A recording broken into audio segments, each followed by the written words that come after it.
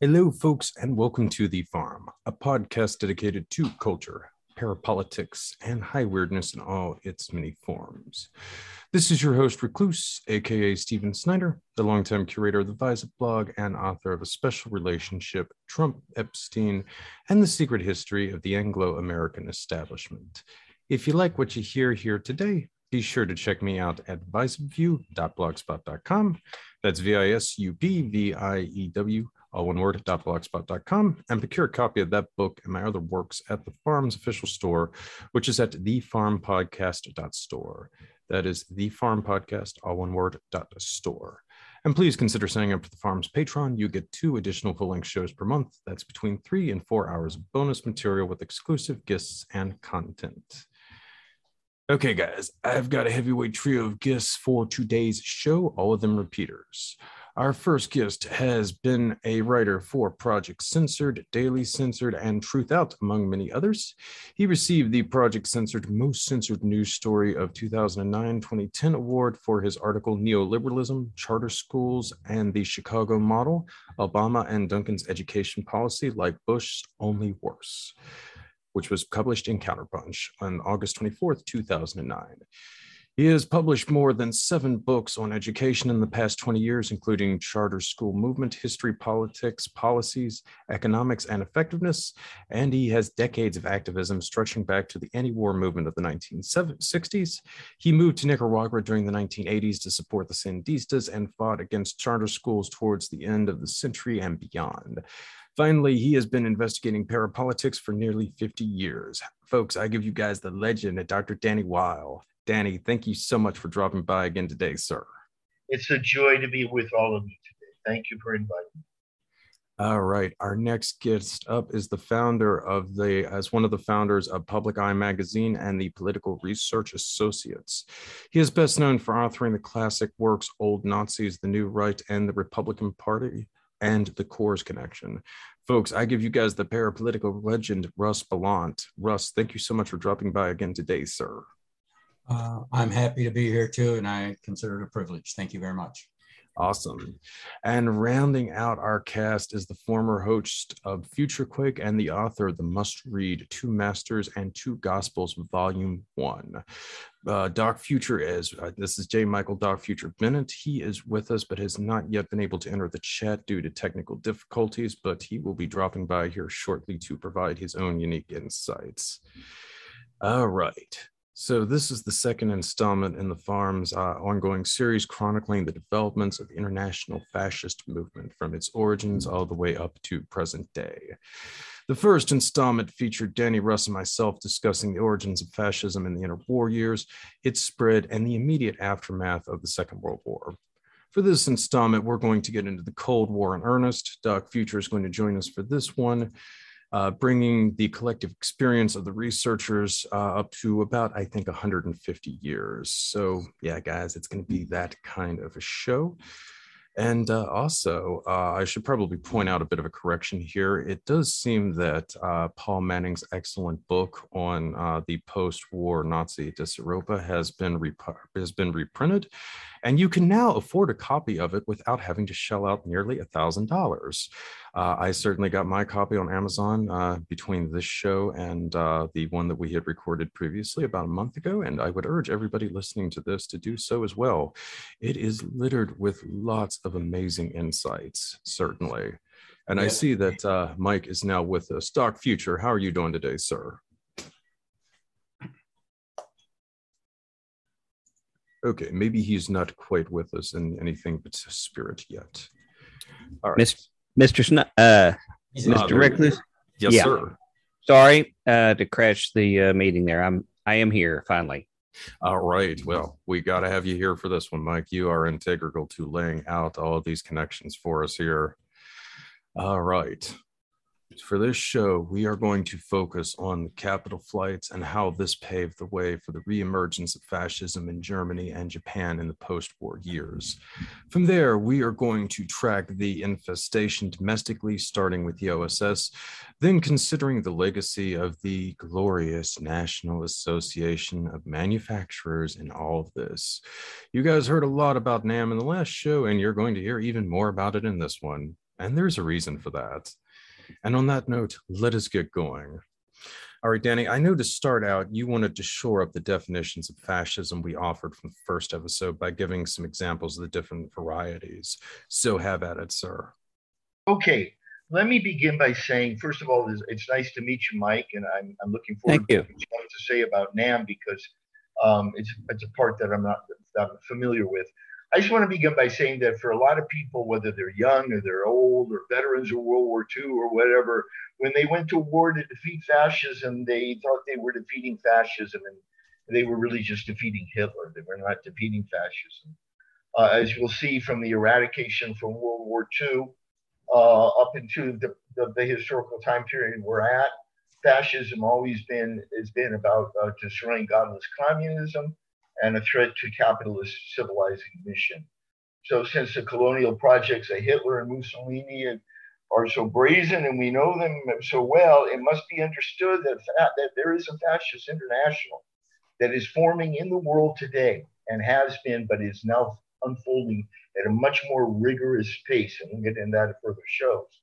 And that this fascist international has to do with really the judgment of many of us who study fascism, the failures of capitalism. So who are some of the architects of the fascist international? I mean, we could go back before I get into definitions, but really the future head of the CIA from World War II was Allen Dulles. And without a doubt, the Dulles brothers, going all the way back to the grandfather, were indeed invented the corporation. It was Sullivan and Cromwell, where Grandpa Dulles worked. Having started in 1865, Sullivan and Cromwell had actually been around to finance the Civil War. All they do is finance war. They financed the Civil War, the Philippine War, the Cuban War. They financed, they worked for the United Fruit Company. They worked for all the major cartels and corporations in the late 1800s and early 1900s. And then Dulles came aboard, the old man in the 1900s, and eventually they made Panama, the country Panama, through a secret deal through foreign investors in parts of Europe. The canal was originally supposed to go through Nicaragua. They carved up Colombia and they made Panama. It's the actual creation of Cromwell and the Dulles and Sullivan connection. And they financed World War I with the Milner Group, and they financed the end of World War I. They financed the Versailles Treaty. They financed all the reparations that were hurled against the countries for World War I, especially Germany. They then financed the rise of Hitler. And they then financed at the end of the war when Hitler was defeated. They financed actually acted as money launderers to get the German loot. And we'll talk more about Japan and the Golden Lily money out of the various areas where it was hidden and into corporation banks all over the world. So much can't really be told without going into Sullivan and Cromwell, but I know that that's not what the purpose of the show is. However, I wanted to mention that as the beginning because they were very big players in NAM, as I'm sure Mike knows. On definitions of fascism, I think it's important to point out that though fascism is usually associated with a European kind of a Bonnist, they call it fascism, a fascism that started really in France, even though we had Mosley up in England at the time in the 1930s and 20s. Fascism usually has been associated with a number of different items that usually resonate from Europe. But I would contend that there are different forms of fascism, and that the fascism that we're facing today can be called clerical fascism in the United States. But before we get to that, I'd like to just speak about a couple of the different fascisms that I see. First of all, I agree with most economic writers on fascism that it only appears as a management mechanism for an alien capitalist economy. And that's what we saw with Mussolini's Italy, and that's what we saw with Hitler, and that's what we saw with Franco, and that's what we're seeing all over the world today as capitalism is basically failing today. There's a theological fascism. This is very, very big in Latin America and also now in the United States. it can be called clerical fascism. It's generally Catholic in nature. Many might know, many might not know, but there was just a meeting in Brazil where this Catholic International has been launched. And we'll get into that more in other shows.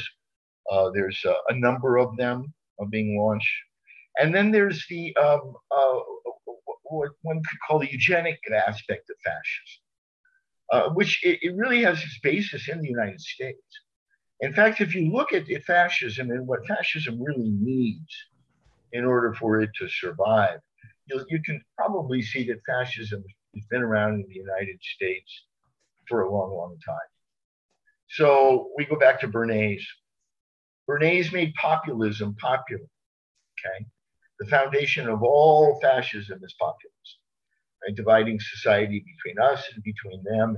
And with the advent of Madison Avenue and the techniques that they developed, this wasn't a very difficult thing for either Hitler to use or the fascists in the United States to use, of which we talked about last show. And then there's a Manichaeism, which is really, again, that division. It's constructing the world in a series of binaries. You know, there's good guys and bad guys and communists and terrorists and so forth and so on. And that's one of the elemental features of fascism.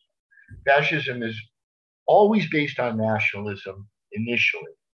But the fascism we see growing in the world today is a national fascism that wants to create what's called an intermarium, which is for example, international fascism today is talking about an alternative to the EU in the central Eastern European countries, setting up their own formal EU based on fascism.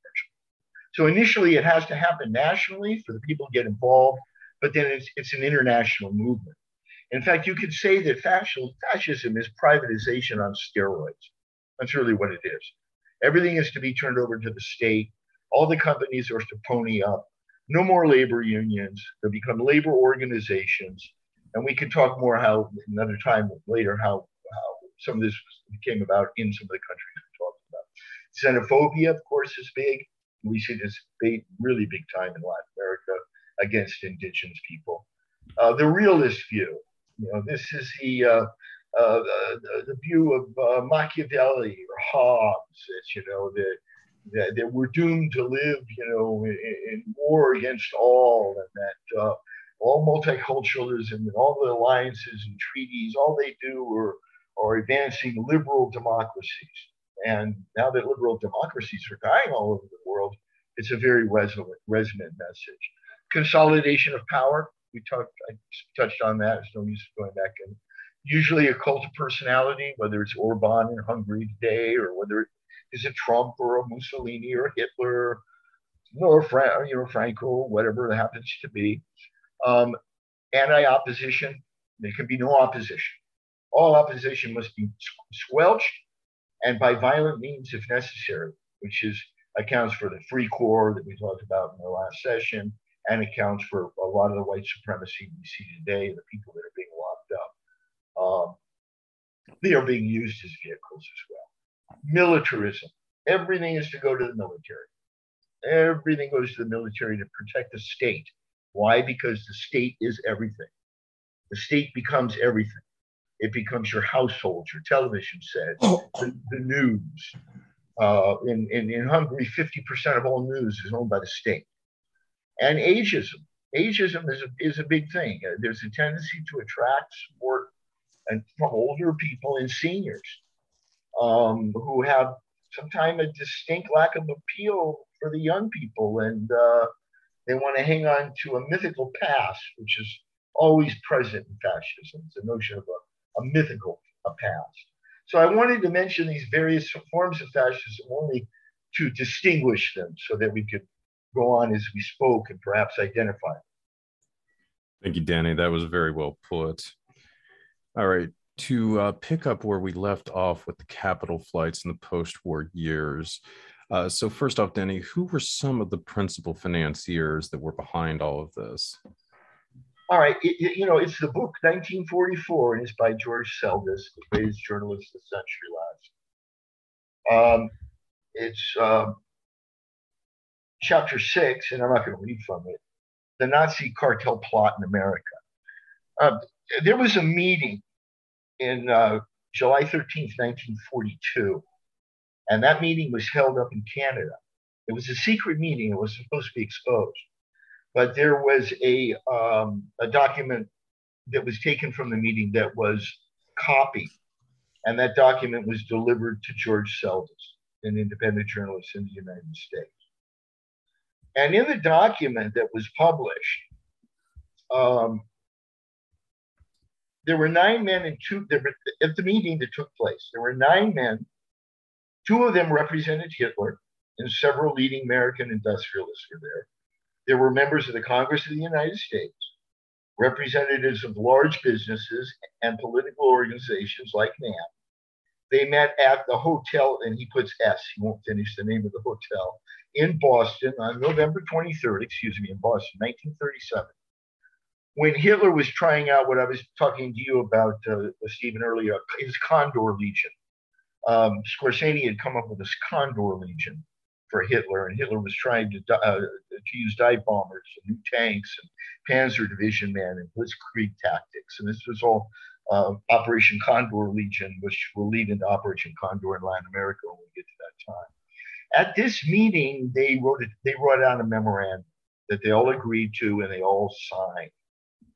And he got the memorandum, and he has the entire text of it. And there's quotes in it that I'm just going to read so that people can see as early as 1937, but much earlier than that. Our German guests emphasized that they didn't have any authority to give a viewpoint, but they supported our trends in the American public opinion, and they're looking for the American-German vote.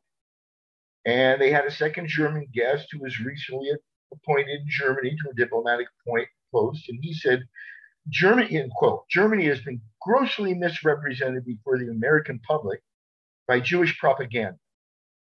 In order to clarify the picture, he said, it's necessary to recall that Germany of the Republican period has thrown a remarkable confusion into the minds of Germans. And he goes on and he talks about trade union, wages, hours, unemployment, sick care, all that needs to go. What's a paramount achievement of National Socialism, he asks. And he goes on to discuss. Well, this document goes on for 3 or 4 pages, and people can get it as deep as it's still available on print. But we know who was there: a DuPont representative. 4 of the most important facts of DuPont is that it controlled General Motors, $197 million in stock. It financed the Liberty League, the Sentinels, the Crusaders, and 12 Native American fascist outfits. They were at the meeting. That was a meeting in secret in violation of U.S. laws, aided by Hitler. But of course, nobody was ever prosecuted. And the DuPonts betrayed military secrets to Hitler. They gave him many of the military secrets that he used in the war. Munitions. They had chemical interests with I.G. Farben, Thurman Arnold, Standard Oil. We went into much of this in our last show. But what I really want to jump to, and then I'll give up the floor, and that is the men who financed American fascism at the time of this meeting. And that was NAM, the National Association of Manufacturers. And it was headed by Lamont DuPont and Alfred P. Sloan. And the National Association of Managers was a union. And as much as they said they hated unions, they loved unions when they were capitalist unions. And the large majority of NAM members, were allied with the Axis. They had a perfect model version of homegrown fascism.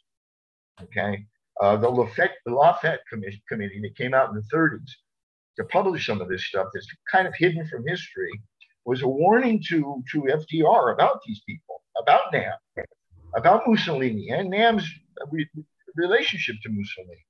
So NAM was a big player. They were guilty of bribery. They bribed many of the congressmen, representatives, and without going into all the names, they had hired gunmen, they had hired editors. They are and were one of the most un-American forces in the history of American history.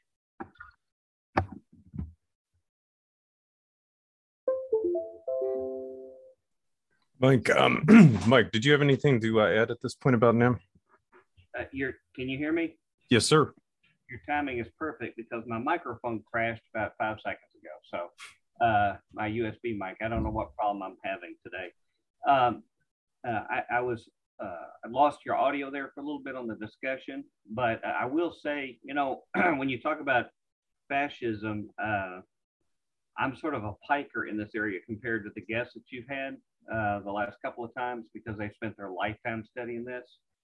And I probably didn't know what team I was on until maybe 10, 15 years ago. So I'm playing catch up right now. But, you know, I was thinking about this, having listened to your last show on this for some time. And I was thinking if I had a working definition of fascism, at least on a national or public level, I would call it populist elitism. And the reason why is that it is populist in that it needs a majority of the public to help undergird it, at least eventually.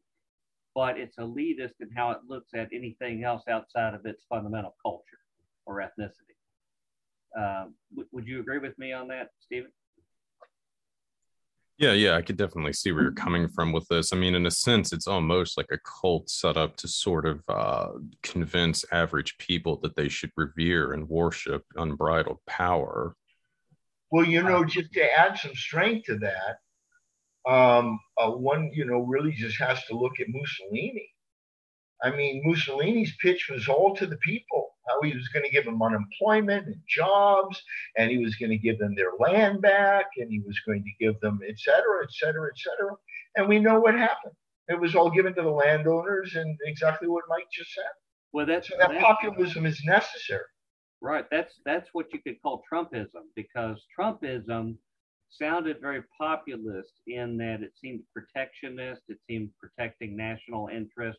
It didn't seem very corporate initially, but when you look at the supposed tax plan that Trump had approved that was supposed to be so good for the people, you suddenly notice that the whole windfall of tax breaks go to corporations in the capital gains tax reduction, the wonderful increase in the standard deduction that it gave actually was given with one hand and taken away with the other, because it was only if you took the standard deduction. If you had a home with a mortgage, you lost the ability to deduct it, or your capital gains, you lost your exemptions. And so it was completely a facade. And I think this is consistent with fascism. It gives this facade that it's looking out for the little guy, but it's all a ruse to help the corporate people that assist it. But one thing that I have noticed in my limited time studying this is that while I describe it as a populist elitism, in the fact that the group that it appeals to their xenophobia, their anti-ethnic, their entire isolationist view toward others. These organizations always have a sub-elite that are the ones who really benefit from it. They make a majority of the population feel like they're elites and they're protecting themselves from the unwashed masses or the barbarians at the gate. But in actuality, it's the sub-elite above them that are really dividing the spoils. And so I think that's consistent. I think that was consistent under Trumpism and all elitist movements like that. Now, to be fair, under communism, now communism is, it says that we're going to all share equally as individual workers. But, as real human beings, you are going to have corruption. You're going to have party members who get their DACAs and other things. But that's a corruption issue apart from the original ideology. Within fascism, it really is part of the ideology itself. And so I think that's to me, from my personal limited view, a very key discrimination. Now, part of the reason why I think fascist nations and leaders like other fascist leaders elsewhere, in the same way that gangsters in, say, the Roaring '20s in Chicago got along with other gangsters that had other turf in the city. if they were okay dividing up parts of the city, unless, you know, there came a time like a Valentine's Day massacre, their true collective enemy were the police or crusading government officials that were trying to look out for people who weren't part of the gangs. And so they had a collective threat for all of them. So they were willing to divide up territory and be ruthless, in a sense, nationalistic on a local beat setting to offset any kind of organization of collective groups of normal people to look out for them and their criminal activity. Does any of that idea make any sense to anybody there? Yeah, no, I mean, I can absolutely see what you're saying. I mean, but I mean that, you know, in general, that sort of seems like, I mean, the hierarchy that's, you know, used for the power elite. I mean, I always think that organized crime is really an excellent model for, I mean, I think how a lot of these different factions interact with one another. But yes, it's very apt. Yeah. No, go ahead, Russ, please. I didn't know if Russ was going to say something. Yeah, Russ, do you have anything to add? There it is. Yeah. Well, I basically, you know, think that the class character is the central element of fascism. You know, it uses a mass appeal to create a reactionary force at the service of ruling elites, the most reactionary elements of ruling elites, and they employ them against every form of democratic manifestation, and specifically to subordinate the working class, the farmers, the industrial workers, and so forth, to the interests of the capitalist elite. And that's how I see fascism, straight, and that's from Mussolini forward. Well, you know, I wanted to just add something to what Mike had said, because I think he's made some really good points. I found the quote from Mussolini, and I think it's important. It's his first interview after becoming dictator in 1922. And this is what he's standing, you know, on the balcony, and he's yelling at the masses, and he says, quote, "I love the working classes. My dearest hope in life is to see them better treated and enjoying conditions of life worthy of citizens of a great nation. I don't believe in class war, but only in cooperation between classes. The fascist government will devote all its efforts to the creation of an agrarian democracy based on the principles of small ownership. The great estates must be handed over to peasant communities. The great capitalists of agriculture must submit to the process of harmonization of their rights with those of the peasant," unquote. This is how classical fascism always tries to legitimate itself on a class level, as Russ just said. And that's exactly what happened. And then we had the night of the long knives on June 30th, 1934, wherein Hitler's the people believe a great deal of the upper people in his coalition that agreed with what Mussolini said were taken out. But Hitler was very clever in the way that Mike said, because Hitler said, look, he said, and here's his quote: "The Nazis," well, it's not his quote, it's a quote from Monthly Review. "The Nazis supported an extensive welfare state, but only for ethnically pure Germans. It included free higher education, family and child support, pensions, health insurance, publicly supported entertainment, vacation options." Okay, it was an economic expansion driven by demand, by generating through spending on the infrastructure and the military, but only these things were given to that white ethnic class. And anybody outside that little group that, like Mike said, were given none of this. So, I mean, by 1938, Germany had full employment. Well, other capitalist countries were at 19% unemployment or more, and Germany had no unemployment at all. Because under fascism, you become the state, so employment is never an issue unless you're outside that circle. Yeah. And you had international capital wanting to build them up and build up their capacity, industrial capacity for military capacity. And that's where the metaphor that Mike brings up is really so apt, because when Arnold Rothstein, the gangster in the United States, was killed in 1929, and he was murdered by Lucky Luciano and Meyer Lansky, they had him killed. They set up the National Crime Syndicate. Okay, and the National Crime Syndicate operated under the wire for decades and decades and decades. It wasn't just made up of Italians. It was made up, just like Mike said, about the Jews that used to be enemies in their neighborhood were now partners in crime. There were Italians, there were Irish, there were, but the National Crime Syndicate was governed by a board, and the head of the board was, and this is the way you can see fascism. It's like a National Crime Syndicate. There's a board, and then there's all these underlying tentacles that reach out and go do all the dirty business.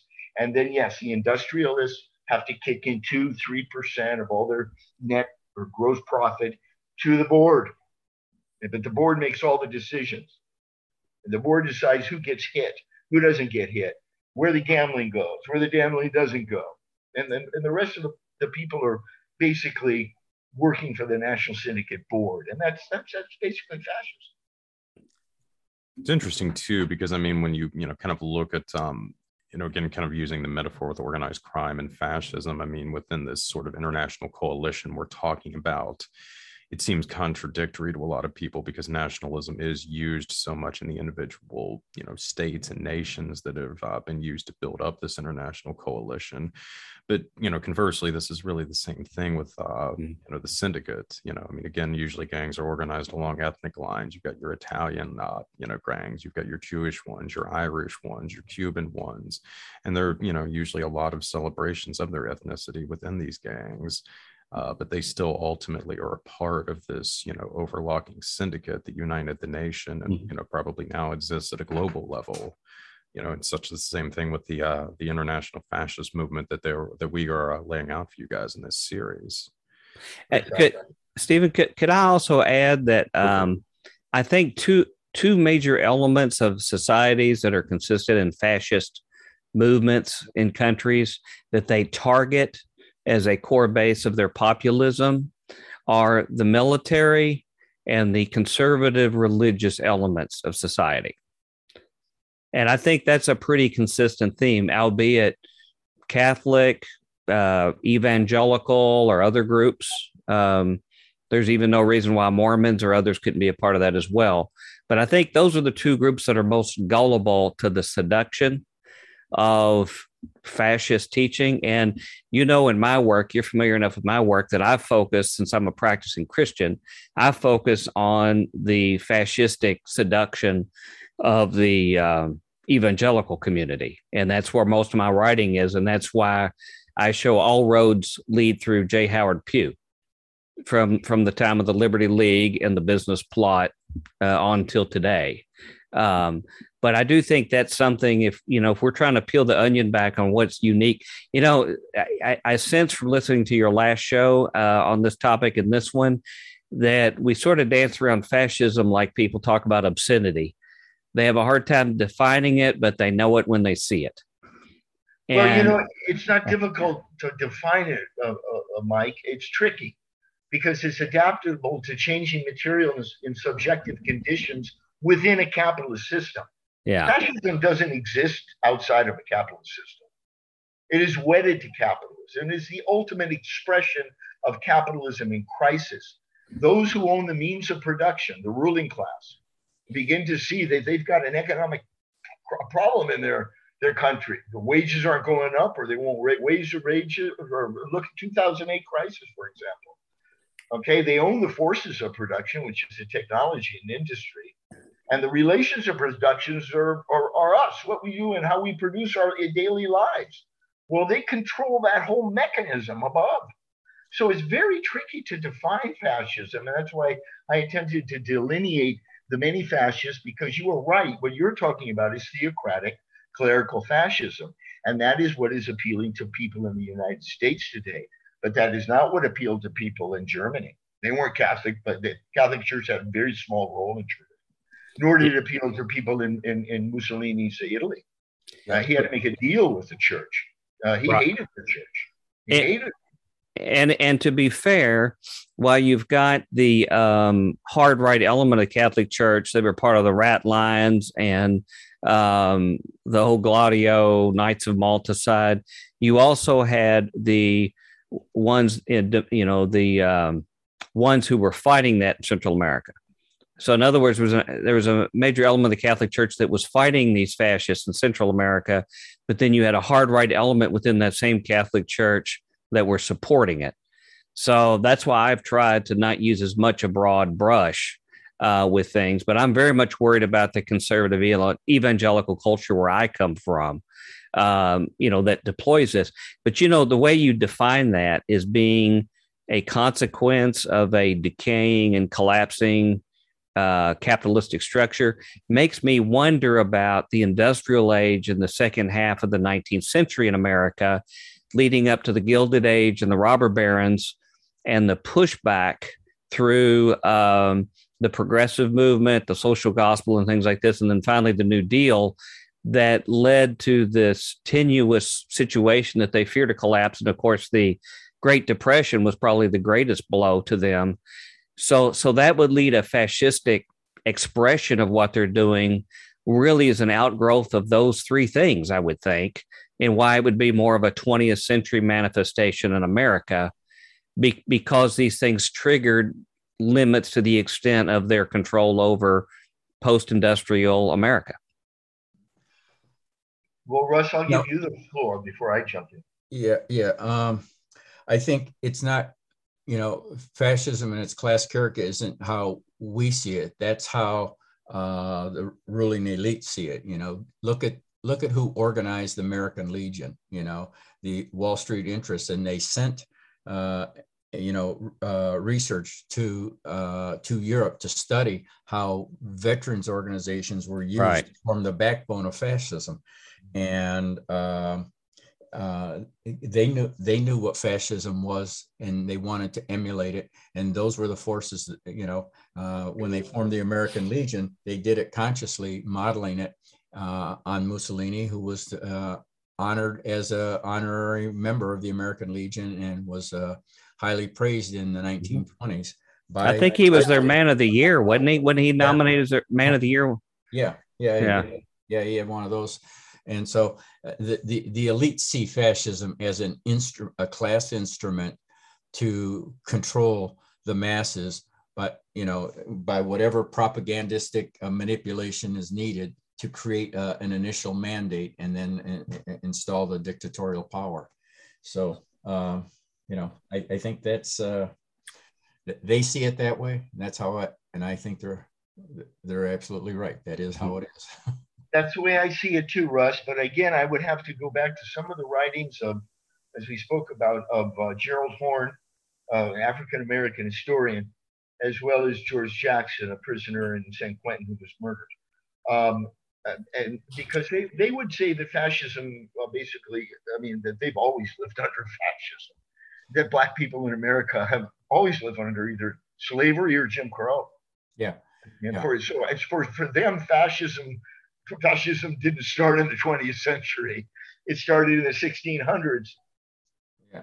I understand. Well, back then, I mean, you're talking more of an analogy to serfdom, which is still a class exploitative condition, but it wasn't fascism, because fascism has to create a mass base that the aristocrats never had to do. They just but the Ku Klux Klan tried in 1866. Yeah. Oh, I understand. Oh, I know. The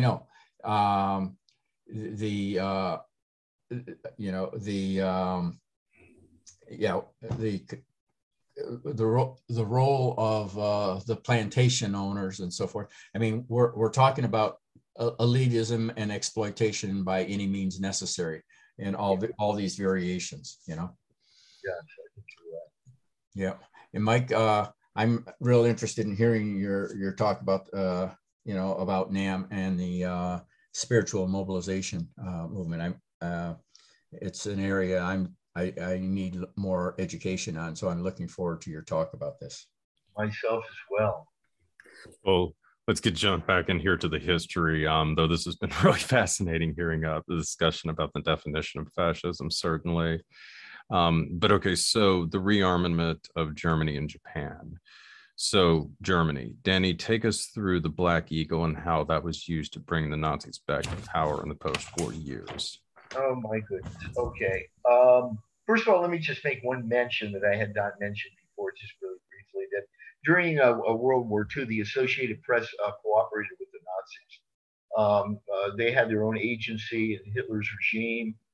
They helped Hitler gain power. They helped him in 1933. They used wide world photos to help him. They used press people to help him. The whole Marine Corps of journalists from the AP were helping him. The reason I mention that is because the AP is now owned by the Moonies. So I don't know how we get from one to the other. Hey, can you clarify that? I knew United Press International was owned by the Moonies. You're saying AP as well? I may be wrong. You may be. If you have a computer there, look it up. Okay, I will. I will. I knew they had United Press International. I just didn't know if they had AP because, I mean, that basically leaves us Reuters. So I was worried about that on the news wires. Rothschild. Yeah, no, I may be wrong. But I'm not wrong about Associated Press's help for Hitler and how they lifted Hitler. That's in a Guardian article from March 30th of 2016. But basically, in terms of the money issue, okay.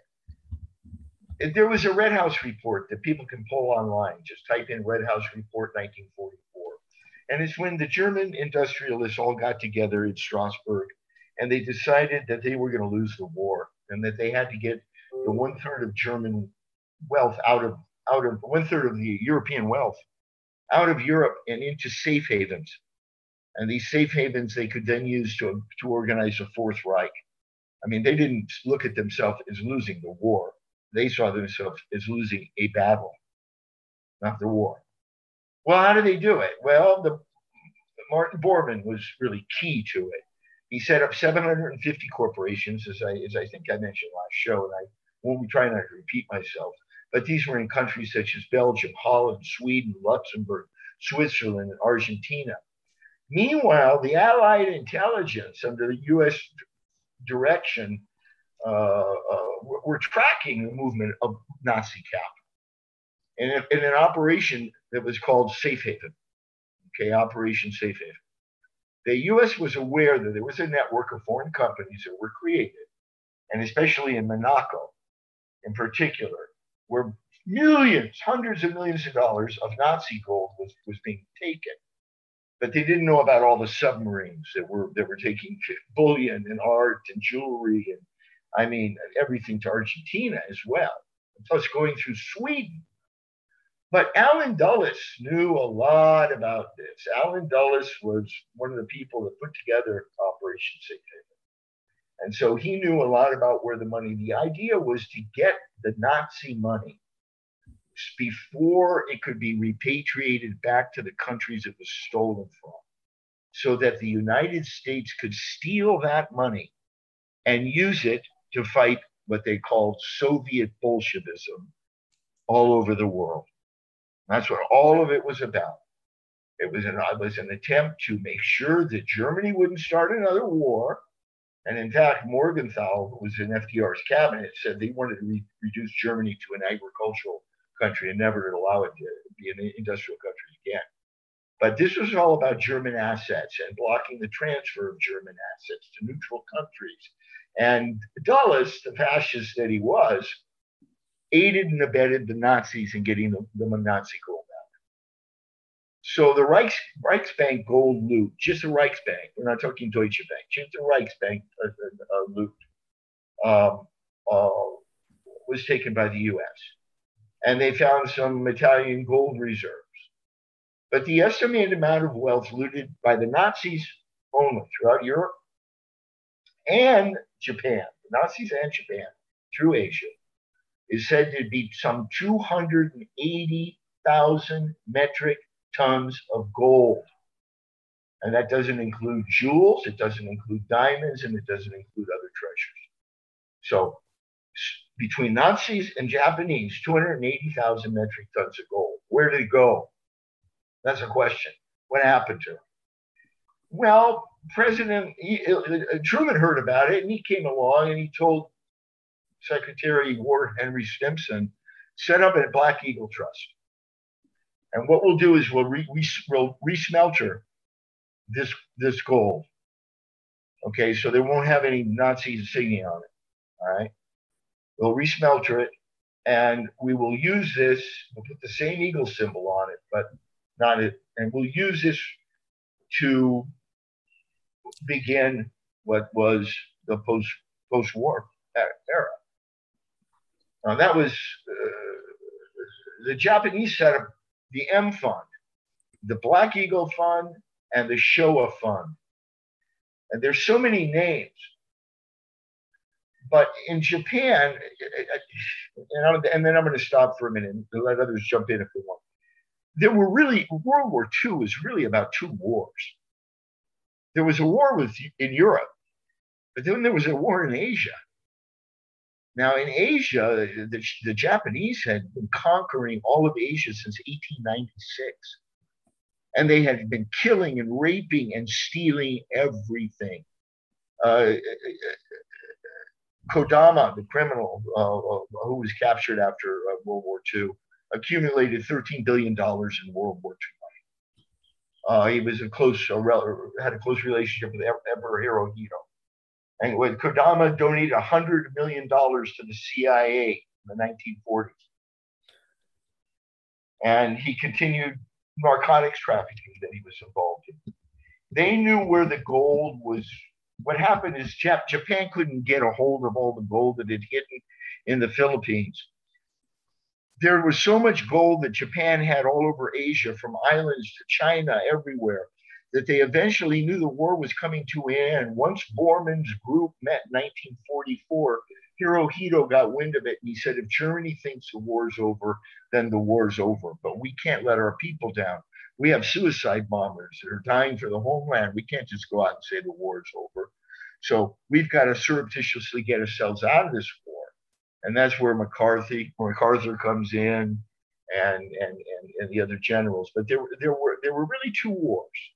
And the War of the Pacific didn't end until 1946. So the Japanese had to store these 280,000 metric tons, or half of it, or whatever, of gold. And what they did is they put it in mines in the Philippines, all over the Philippines. They had Filipino workers dig mines, then load all the gold into the mines. Then they had the Filipino workers go back inside the mines, and they gave them alcohol. And then they blew the mine openings up, and all the people that inside died. But there was a map of the gold. Well, that map fell into the hands of Robert Lansdale, who was a general at the time, who was a member of the OSS, actually. And they had to torture Yamashita, the emperor, or Yamashita is, I think, the correct pronunciation. This is all in the books by the Sebrings, by Sterling and Peggy Sebring. They had to torture. They couldn't be seen torturing a general after the war, the United States. So they tortured the general's chauffeur and made him give up all the sites where everything was buried. And they went in and they pulled it out. Now, did they pull all of it out? No, but they pulled a great deal of it out. And what did they do with it? Well, they put it in banks and corporations that had already been set up by Nazis, furthering basically a slush fund to be used against the Soviet Union. And I just want to say one thing in closing, because there's so much more, and I don't want to take all the time here on the air. One thing in closing, and that is they set up a slush fund to fight the Soviet Union. The United States did. The Soviet Union lost 27 million people fighting Hitler. The Americans lost 400,000. Right? Immediately after World War II, we're fighting the Soviet Union. It was the plan all along. Yeah, it really needs to be emphasized how devastated Russia was after the Second World War.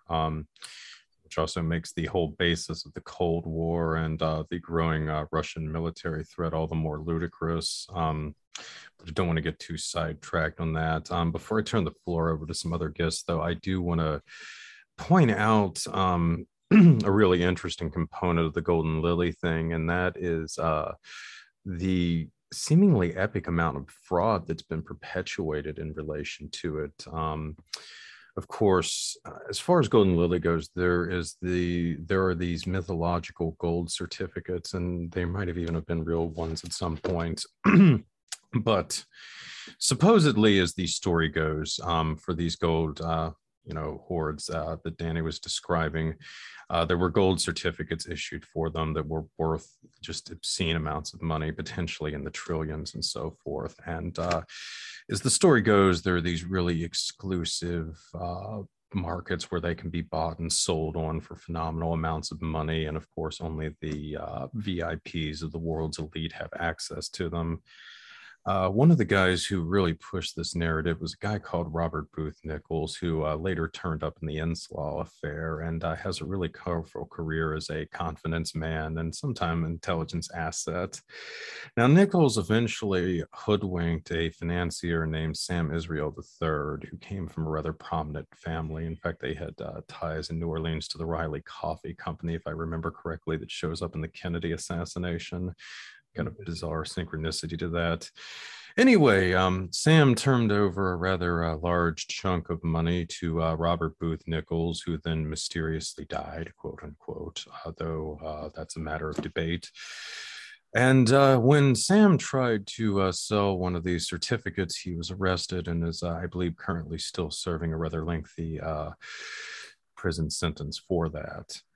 Nichols was associated with a whole bunch of other characters, one of them being Ted Gunderson, the infamous conspiracy theorist who was, I believe, the number 5 man in the FBI and never saw anything amiss until he read pawns in the game upon retiring from the Bureau.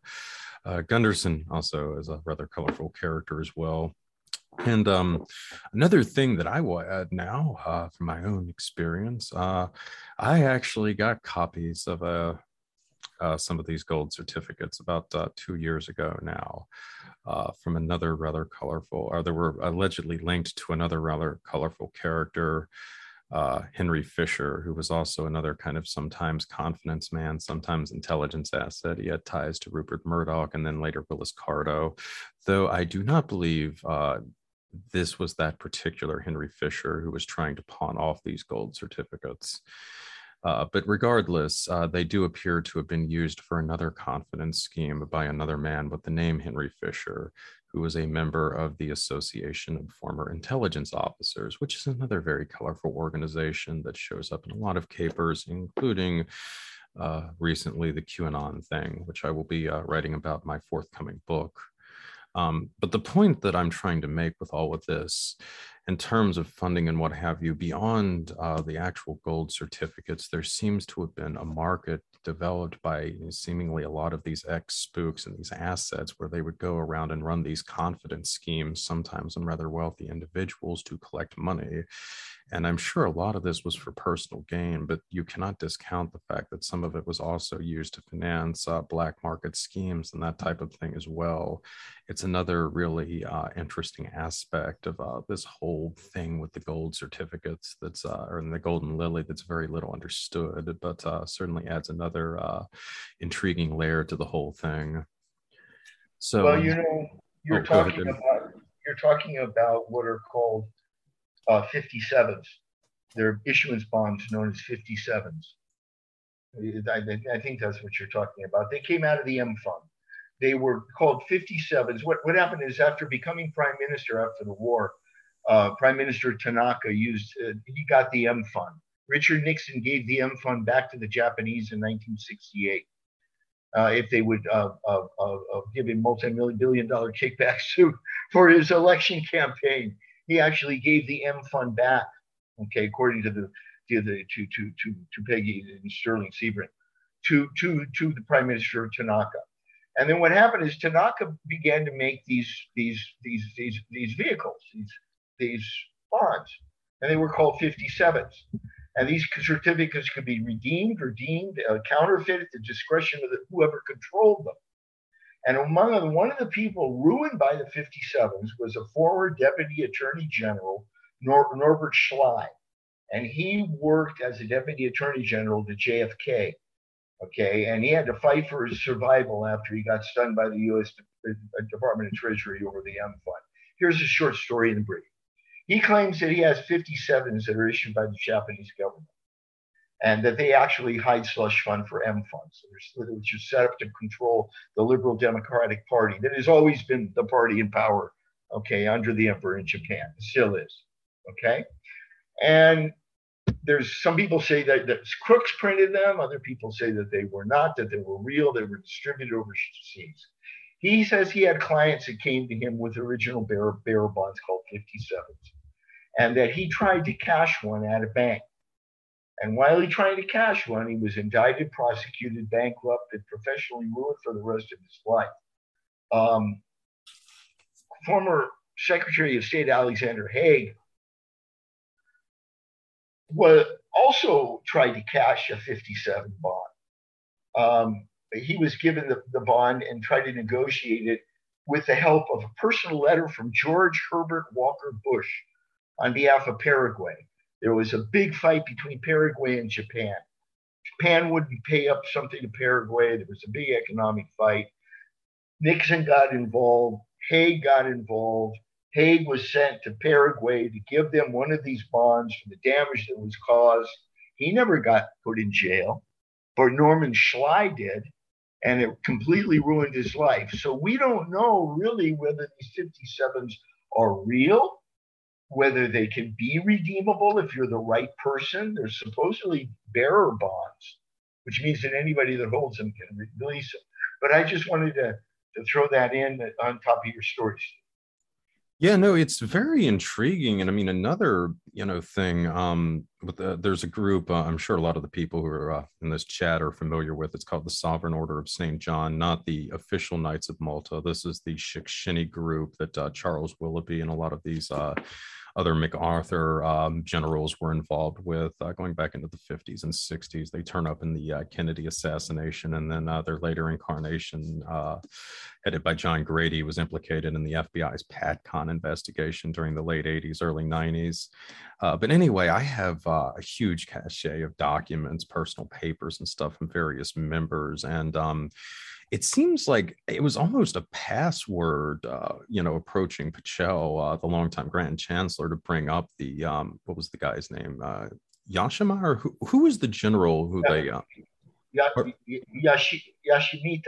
Yes, Yashimita. Yes. They mention him frequently, like in their letters and what have you. I mean, when a guy was applying for the SOSJ, the guy emphasized emphatically that he had developed a relationship with this general when he was in the Army CIC during the war. They had talked all the time. He had developed a special relationship during their interrogation sessions. I mean, it's just interesting that he went out of the way to bring that up at multiple points in his introductory letter to Pachel. But yeah, this is the kind of thing that, within these right-wing circles, I mean, my kind of suspicion is that, beginning with some of these MacArthur veterans from the Pacific Theater, they had heard about the M Fund. They knew that there was this actual, stash of gold, and there may well have been the real bonds.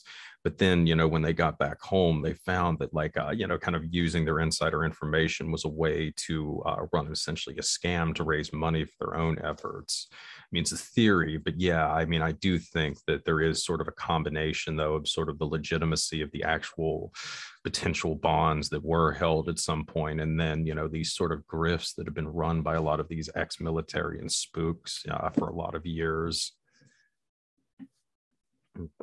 But Russ, Mike, do you guys have anything to add? Russ, do you want to go first? No. Shikshini Knights, that's another old memory. I think they were in the American Security Council network too. Yeah, it was the Coalition for Peace Through Strength. Yeah. They show up in a lot of interesting places. Yeah, they do. I think just want to reiterate something, Steve, that you said at the beginning of the meeting about the importance of the Paul Manning book, Martin Bormann, that really talks about how the post-war Nazi network set up their business empires and financed it. It's an incredible book, published in 1973, but now available again. And it's worth the $20 to order it online to get the book. It's an important book to read. It opened my eyes. I didn't know all that rich detail. The elaboracy that they went through to yeah. This. And the guy that wrote the book, isn't your your typical researcher type. He's a CBS correspondent in World War II. He could go to Allen Dulles' house and talk to him. He was a bombardier pilot in World War II. Well, yeah, I see a picture of him in his book where he shows himself as a CBS correspondent, but he also looks like he's in uniform. So maybe he played all those roles. But interesting book. He knew a lot of people in high levels he had a lot of access. So that must be but he puts together a good story, and he's pretty uncompromising to me in what I've read in it. And that's the title, just Martin Bormann. Yeah, it's another interesting thing too is Bormann kind of cut his teeth working in the Free Corps as a lad as well. He was one of many Free Corps veterans who eventually achieved a senior position. And I always like to point out the Free Corps. I don't think that they get enough attention for the role that they played in the rise of the Nazi movement. And in a lot of ways, the modern militia movement in the United States is kind of a successor to that kind of ideology with this whole just sort of, because a lot of these Free Corps, in the aftermath of the First World War, they went into these full-scale armed compounds, and they just did training and they stockpiled these massive amounts of weapons and what have you. Not unlike what a lot of our militias do in this day and age. So they're very, very close comparison. Close comparison to the Free Corps and what's going on in the United States today. Interestingly enough, this issue with Paraguay and the Golden Lily funds, there was a German South American group. There were a number of funds set up from the Golden Lily, and if people don't know what the Golden Lily is, I don't want to take so much time in explaining it. It's a bunch of gold that was found at the end of World War II by the Allies, taken from Japan, some of it given back to Japan. There were never war crimes for anybody in Japan. Nobody of any significance ever suffered in any war crimes of Japan. In fact, MacArthur was involved in the entire administration of Japan's post-war economy, and he set up a number of funds. And one was the M fund, but which out of that came these 57s, which we don't really know what's going on with. But he set up the Yosuya and the Keenan funds. Now, the Yosuya and the Keenan funds were employed by the MacArthur Group and Lansdale and their Japanese allies, who were the Yakuza and also the ex-war criminals, to manipulate Japanese and Asian affairs so that, again, it wouldn't go communist. Everything was fighting to preserve capitalism and hierarchy, etc. But MacArthur's fascist intelligence chief, which is Charles Willoughby, he used the Yosua Fund in conjunction with syndicates to effect a complete institutional arrangement in Japan afterwards. He was referred to as MacArthur's lovable fascist. And he controlled the Yosua Fund. And if there was any dissent, where the money went, to pay assassins, to keep the emperor in power. The Keenan Fund was named after Joseph P. Keenan, another MacArthur intimate, who was the chief prosecutor of the Tokyo war crimes, which of course really never happened. Okay, unlike Nuremberg, which was a falsity itself. Yeah. And some of this treasure had been entombed in the Philippines and was used to blackmail Japanese and American politicians. And among the participants in the recoveries of some of these Golden Lily caches in the Philippines and the private organizations, you will find the name General John Singlaw, and you will find the World Anti-Communist League. involved in the Golden Lily funds. There are handwritten letters and diagrams that you can get if you buy the book from the Seabrings wrote.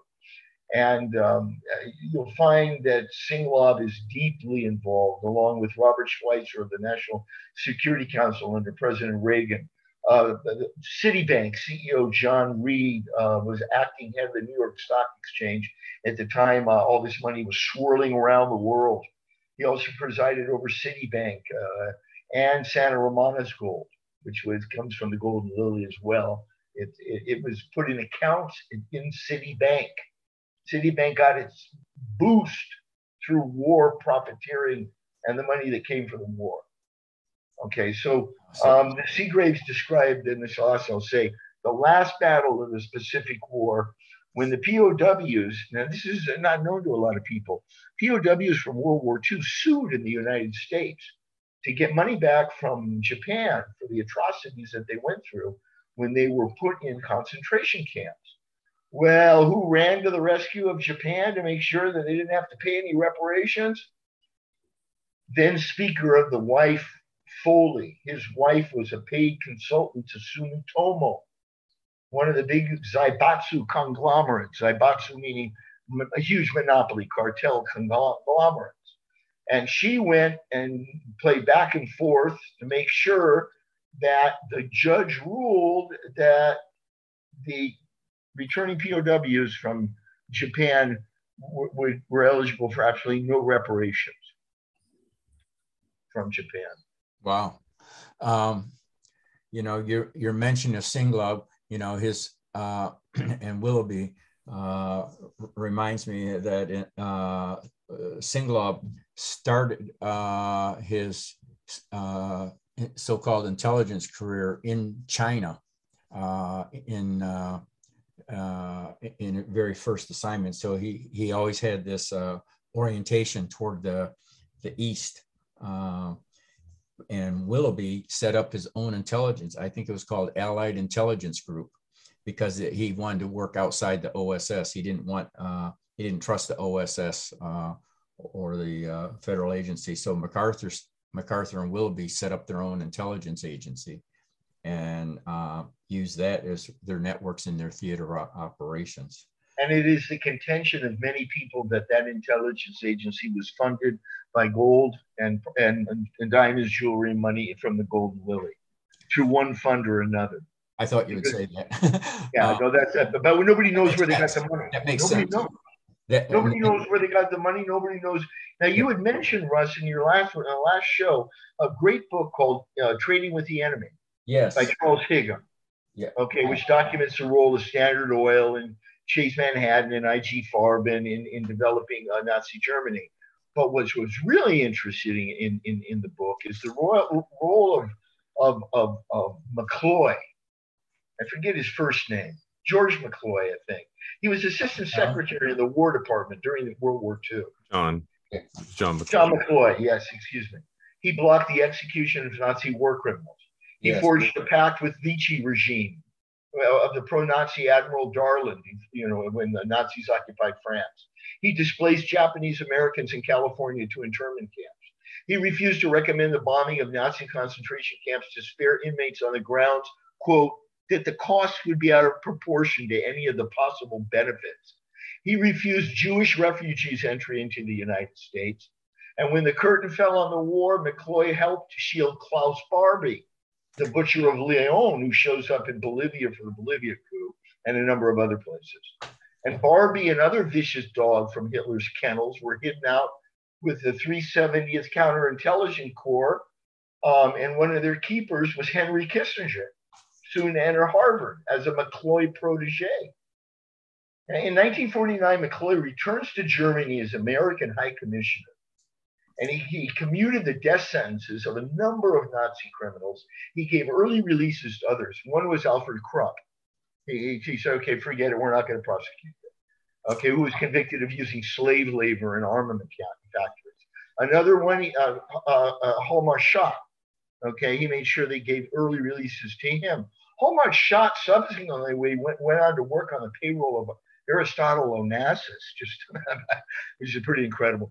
In 1952, McCloy left Germany and to rearm his own law practice at home, and he became the president of Chase Manhattan Bank, director of a dozen blue chip corporations, legal counsel to the Seven Sisters of American Oil. He acquired the Noble Oil firm during this time. We had interest in Tsarist Russia, had been managed on the father of George Day Mohrenschmidt, Lee and Marina Oswald's best friend in Dallas. But busy as he was, McCloy found time to supervise the construction of the new Pentagon building, and that's why they nicknamed it McCloy's Folly. But here's a Nazi, I mean, right in the administration of the United States. You know, the importance of this history isn't just for, you know, our curiosity. It's really for understanding the evolution of the Black International as we're living in it in these times. And, you know, right now, those what would have been called anti-fascist groups in Europe, you know, political parties and movements and organizations, they've just about gone out of existence. The only growing political forces right now are of the fascist and neo-Nazi character. And, you know, they're on the brink of power in Italy, you know, their role in Estonia. I mean, Estonia erected a monument to the Nazi Waffen-SS Legion of Estonia, you know, that was such an evil force in World War II. The current Estonia erects a monument to that legion, and the Pentagon actually produced a video promoting this as a good thing. The U.S. Pentagon did that. I'm not surprised. And so we got to, you know, always understand and looking at this, as bizarre as all this history is, it gives us a clue of the trajectory that leads us to today. Well, that's the purpose that I bring it up. I know it is. And but I want to say that for the listeners, right. You know, that we're not just, you know, scratching our heads for nothing here. No, this isn't an esoteric dialogue. Yeah. When I met Charles Hyam, the author of Trading with the Enemy, after his book was published, to share some of the research I was doing with him. And he said to me, he wrote in the book when he gave it to me, "This is the top of the icebergs, and we still have much more to learn." There you go. Got in what we don't know. Yeah, he had more books that he could have done out of all the material. He had done years of research through the National Archives and had phenomenal amount. I think he had 80 boxes of material. And he called me at one point and asked if I'd be possible for me to store it, because he didn't know what to do with it anymore, because he was getting older. And I told him, back then I was renting an apartment in, you know, off of campus, and I said I didn't have the capacity. Today, if I had that offer, that would be different, you know, but I didn't then, and I don't know whatever happened to his stuff. Well, you know, Mike, I just want to mention something to you, and maybe just allow you to take the floor.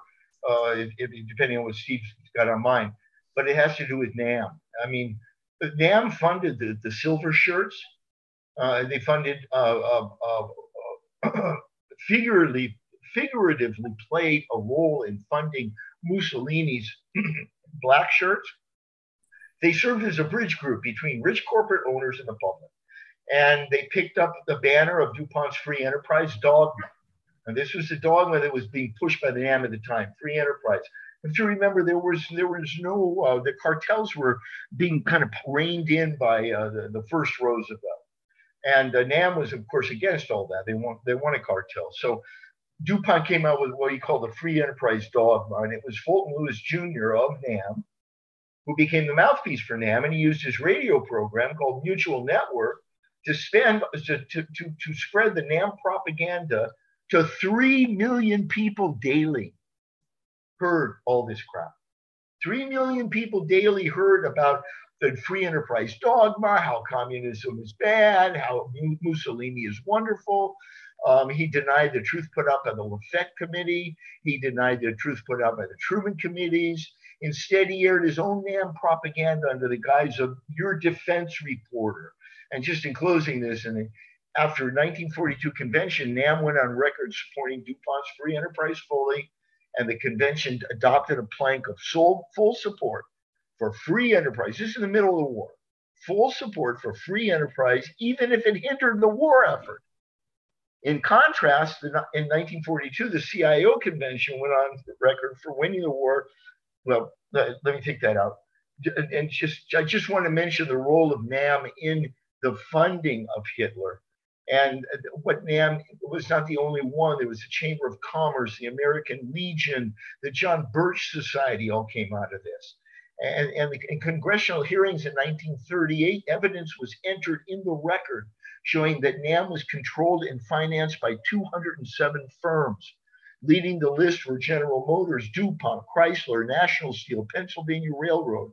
The leading contributors to NAM were also leading contributors to several pro-Nazi groups, such as the American Liberty League, the Crusaders, the Sentinels, the Republic, the National Economy League. I mean, you can get lost in this stuff.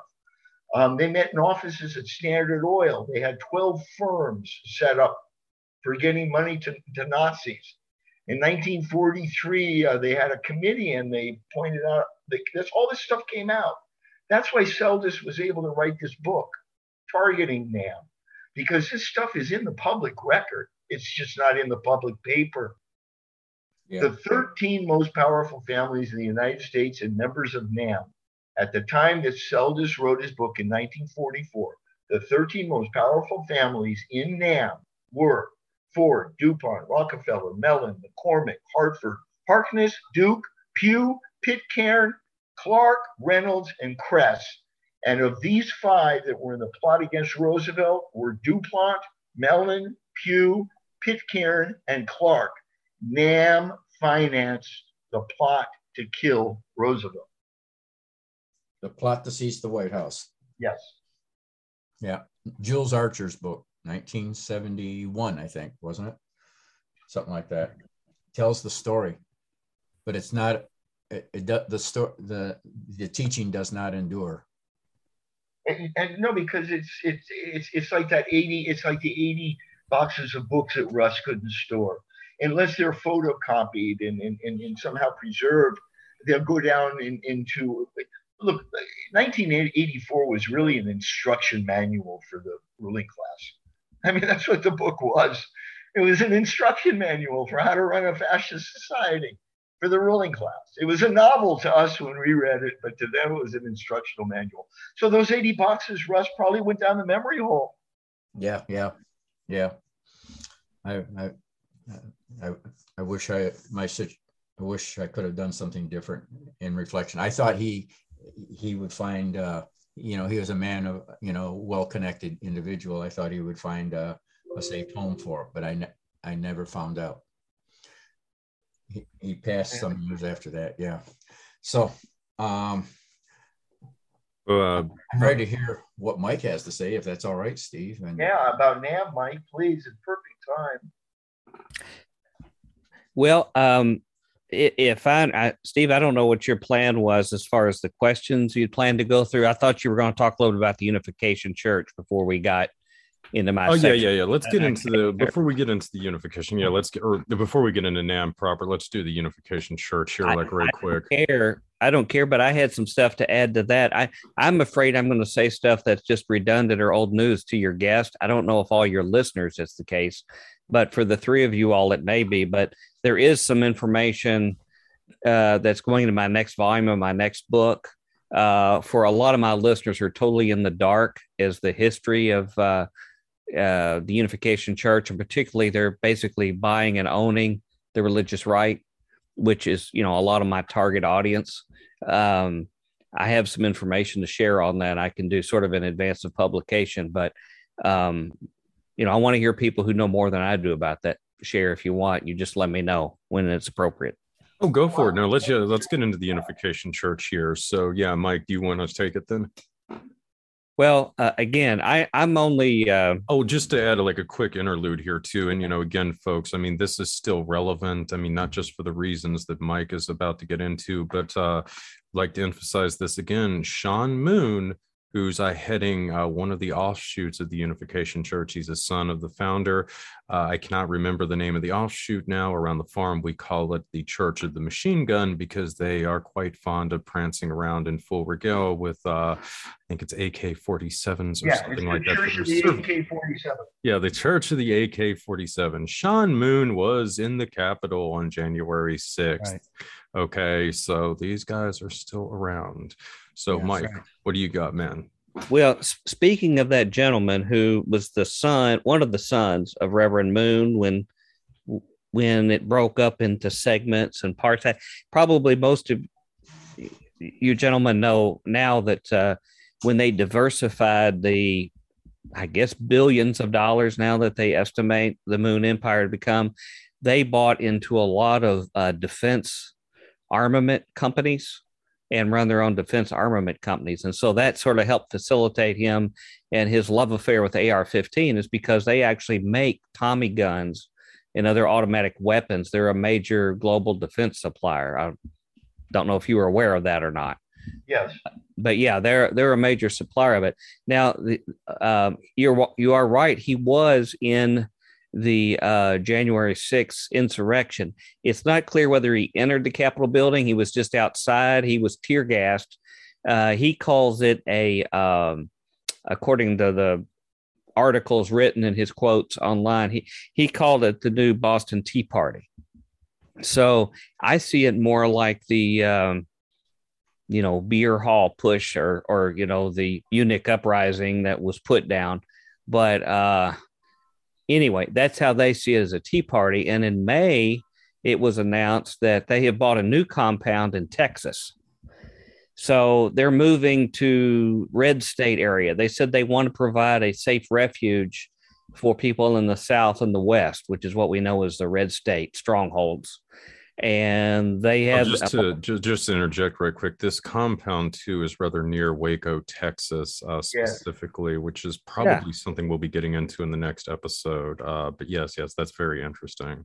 Yeah, this becomes part of the symbology of the people on the hard right. Yeah, I don't know if you had heard the other day, but when they had one of these big meeting with government officials, they had brought a flag that had flown during the insurrection on January 6th, and they were using it for people to touch and to see, and they prayed. When they brought it out, they had a prayer time. Man. They did that for the beer hall push, too. Exactly. The Nazi flag for that, became a relic. Oh, my God. That is unbelievable. Yeah, where they would actually touch people. It would sanctify them. The blood, 14 or so of these SA types that fell in the streets, and that it had blood on it. It would sanctify people. Well, they now have flags from that are now being used with religious leaders there and others, and they were using it to sort of sanctify the people there. But anyway, they have a compound, and what they're saying now is that, if I could share with you a little bit, since we're on this topic, he's saying that America is dead. Now, I'm assuming you all were aware also that when they had their last meeting in Pennsylvania, when that was their center of operations, that Rod of Iron Ministries, by the way, is their name, that Steve Bannon was actually there. That's right. In trying to organize them and saying that the left was going to steal the Pennsylvania vote in the presidency. And, guys like Steve Bannon see some utility in using these guys for this purpose. But what he has said, if I could quote him real quick, he says that the leader of this church, Sean is his Americanized name, goes by Sean Moon. He says, "We are in a death of America right now, and that's why, of course, God is allowing for our expansion." He says some federal agents operate as a criminal cartel are in the process of stealing this presidential election. We need to prepare and train for the fight. Well, obviously, they have already prepared and trained for the fight, all of their followers already, because we've all seen that on TV and documentaries where they already are well versed in this. So obviously what they're going to try to do is train larger numbers of people, getting out to a place like Texas where they can sort of do these kind of things unmolested. He says it's obviously better if we can use our rights to freedom of speech, assembly, and to seek redress of grievances. Otherwise, we will have to fight physically, with many dying. And so, he's getting ready for this. Now, I don't know if you all had also heard, too, that one of his followers in his church had a big incident in Westchester, New York, this year, where he had actually, I think he was like slamming into some police cars and causing a big event.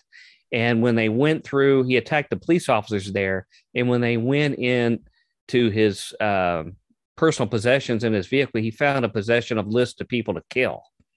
So they already had a list in there. Now, this Reverend Moon, Sean Moon, has already even prepared. You don't know how much these people are so crazy and fringy. You don't know how much they're really going to have any effect at all. But the fact is, everybody's running to the fringes. And so sometimes the crazier you are, the bigger following you get in the days we're in. He already has a written constitution ready now, since America's died, for the future United States of John Ilguk. And he is now declaring this a sovereign and actual nation in the culmination of the end of time as prophesied in biblical scripture. Oh, brother. And he has inherited a kingly and messianic role from his father. And he's taking his rightful place as king of the second kingship of the kingdom of God.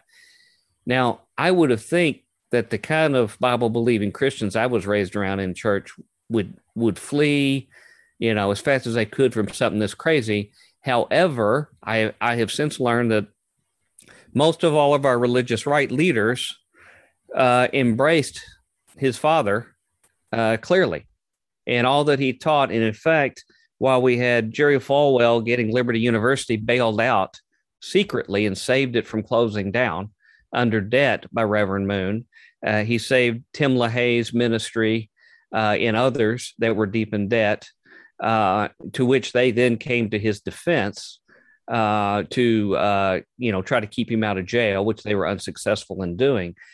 But they totally embraced this guy, which was antithetical to everything that they said that they taught. So These days we're in, nothing would surprise me that someone that is more extreme like this will gravitate. Even the people here in my area, here in the greater Nashville area, they're in a church every week, they will find this very, very appealing.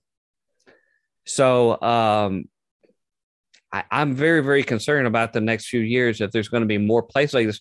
These guys would be more than ready to give the ideology cloaked in a little veneer of scripture for these guys to believe, and lots of military training and weapons that are ready. Obviously, within their own church, they have a inexhaustible supply of automatic weaponry. They manufacture them, yeah.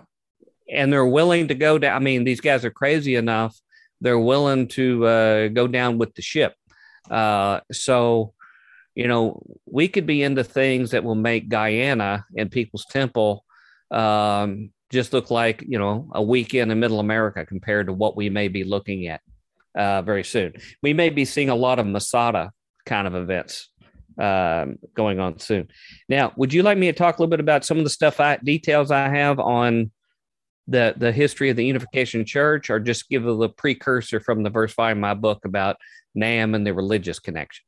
Give us the precursor, because I'll point out now we've already done a pretty lengthy segment on the history of the Unification Church in the third installment in the Wackel series with the sadly missed Don Diligent, or Ed Kaufman, alias Don Diligent, a Mooney defector who did a fabulous job laying that out. But take it with your new stuff, Doc. By the way, did you explain about how they operated Liberty University? No, I don't think we really got too much into we mostly got up to the Moonies until about the 70s, 80s or so. I think we didn't get too much into the Liberty U stuff. Yeah, how they, the chancellor of Liberty University was commissioned by Reverend Moon himself to first infiltrate moral majority. I don't know if you gentlemen are that familiar with that, but are any of you all that familiar with the degree, the extent of their planned infiltration of their direct members into running the top religious right organizations? I don't know about the ties with the Unification Church, Moonies, and Liberty University in the way that you're talking about. Yeah, they provided the second in command of moral majority was commissioned by Reverend Moon himself to infiltrate the operation of Jerry Falwell and then Liberty. If I could share with you a minute, and if I get off track here, Steve, you just let me know. In my new book that'll be coming out here before long, I wrote in here, I took a transcript I went into the records of the Unification Church, and in their transcripts or their saved archives, I found a 1992 speech at the Unification Church International Leaders Conference that I found in this. It was translated by Bohi Pak into English. They had represented 96 nations. And I want to talk about three gentlemen. Are you all familiar with Robert Grant, Ronald Godwin, and Donald Sills? Grant was a top Christian Reconstructionist, as I recall. Yeah. Well, if you don't mind, I'll tell you a little bit more about him. But these three men were present at this Unification Church service. And they were being commissioned. This was a commissioning service for them. And if I could share with you a little quote here, Reverend Moon himself says, 92, he says, what about Robert? He's telling the audience, what about Robert Grant, Ronald Godwin, and Donald Sills? Without receiving a salary, would you stay here fighting or would you run away? This is serious talk.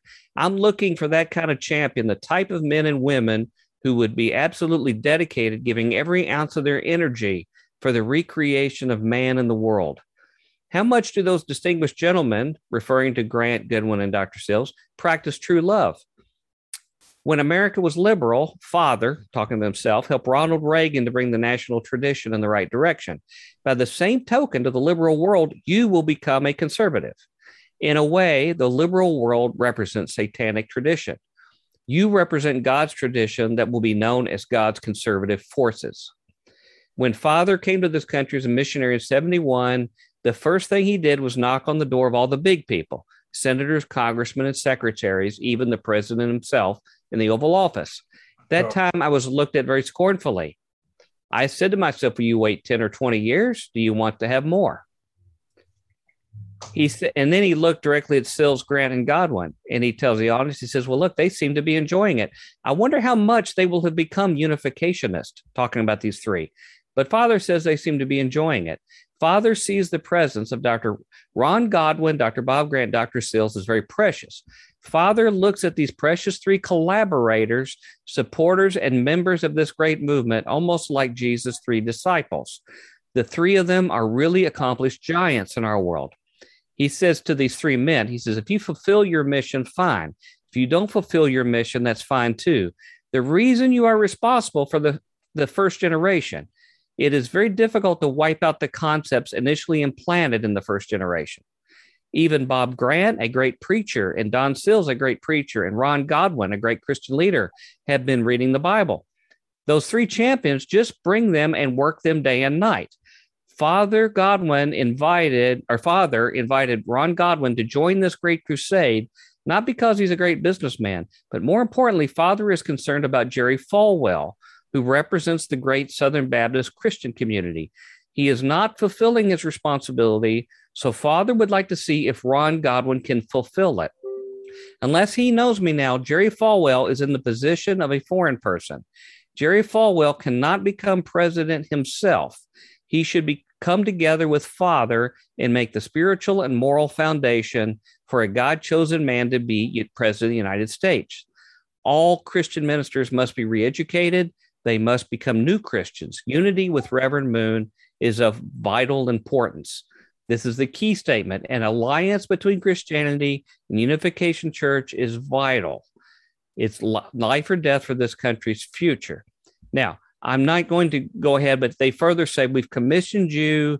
And then at this point, he has Dr. Grant, Dr. Sills, and Dr. Godwin stand up and grasp their hands together, holding them high. And then the Father, Reverend Moon, comes to him and grasps their hands of the three. And then he basically commissions them for the work that the Unification Church gave them to do of infiltration. Now, just to tell you a little bit about Ron Godwin. Ron Godwin was closely connected with Jerry Falwell, and in fact was the vice president of the Moral Majority. Yep. And he was basically the de facto guy running the operation. And he ran it until about 87 when the moral majority started running out of steam. And then Reverend Moon came to him and offered him a ton of money to run the Washington Times. And, you know, he knew that they were a crazy cult, but it says they offered me so much money I couldn't turn it down. Well, what they found out, and I have other sources, Washington Post, others quoted, 1/3 of, I mean, we know they own the Washington Times, which was the main party organ of the conservatives in America. 1/3 of all of the people working there were Unification Church members, writers, editors. It wasn't just ownership. They had totally infiltrated the day-to-day operations of the newspaper. Well, eventually he made his way back to join back with Falwell because Falwell hated that he left because it was critical for the success of their religious right operation. So he came back, began running his operation again. Then they made him vice chancellor of Liberty University and chief operating officer. He had ran all the major organizations there for 15 years at Liberty. And this is after he'd been commissioned in 92 to infiltrate these organizations and to infiltrate again Jerry Falwell's organization for him. And that continued on for, I think, about another 12, 15 years that he ran long after Falwell Sr. died. Ironically, this gentleman was the last one to see Jerry Falwell alive. They had met with each other, and minutes after that is when Jerry Falwell Sr. died, is when he met with Godwin. The other two gentlemen, I mentioned, not Mr. Sills, Mr. Bob Grant. He was the founder of Christian Voice. Yes. And Christian Voice was one of the very fundamental religious right organizations that basically learned all the telemarketing, how to get enormous list of people, particularly pastors, on board. Tens of thousands of pastors that were part of this. They were really one of the underpinnings to organize the religious right. Don Sills was the guy who organized the, I think it was called the Religious Defense Organization. That was the main one that came to defense of Reverend Moon. But he had basically all pastors, all Christian pastors involved with this to defend this. And these were the guys that were commissioned way back in 92. And they went straight to the top, running basically everything of what I grew up around of the religious right, with the strings being pulled. I began to learn slowly over time how much his money had basically called the shots within groups like Tim LaHaye. He saved Tim LaHaye's organization from going under. He saved Liberty University. And the interesting story about Liberty was that they were $110 million in debt. They were losing their accreditation. This was in the mid 90s. They were losing the accreditation. They had not paid their bondholders for years. And so the boom was coming down. When you don't pay your bondholders after several years, it allows the government to come in and shut down the operation because it's a fraudulent operation, or, disperse the goods. And what Jerry Falwell announced, he says, we have some friends of the ministry that have stepped forward that are going to save our organization and bring that debt down to $20 million. Eventually, they named a couple gentlemen who were basically oil men in Texas who stepped forward, who were the guys who were the conduits to save it through something called, I think, the American Heritage Foundation. Well, thank goodness we had intrepid investigative reporters that didn't take that setting down. And Falwell, when there's been insinuations that Reverend Moon had something involved with this, he categorically denied it consistently in the press. But these investigative reporters found out that these gentlemen were cutouts and that money was being run through Moon organizations, through their hands, and through this American Heritage Foundation to basically get just enough money to hose all of the creditors. These were Christian parents who were sending their kids there, people who wanted to have something for their kids to get a Christian education. What happened was they had just enough to give them pennies on the dollar what they had and to dispense with the bondholders, which is what saved the liberty. And right after that, they made Dr. Godwin the vice chancellor and basically the chief operating officer of Liberty University, which is now the premier flagship Christian teaching organization in America, and basically the mouthpiece of the evangelical community as much as anybody else. Now, Dr. Grant also was a member of the Council on National Policy, which I know comes up a lot as well too. But all of the main organizations that I knew that were main religious right, Bible believing Christian organizations, all had their fat taken out of the fire by Reverend Moon. And they're the ones who came to his defense when he finally was jailed for tax evasion. Because as you all know, when you talk about the money transfer, what they discovered is most of the money of the unifications came from Japan. I don't know if you've covered this, Stephen, mostly, but yeah. Is a major source of they were just carrying suitcases of cash.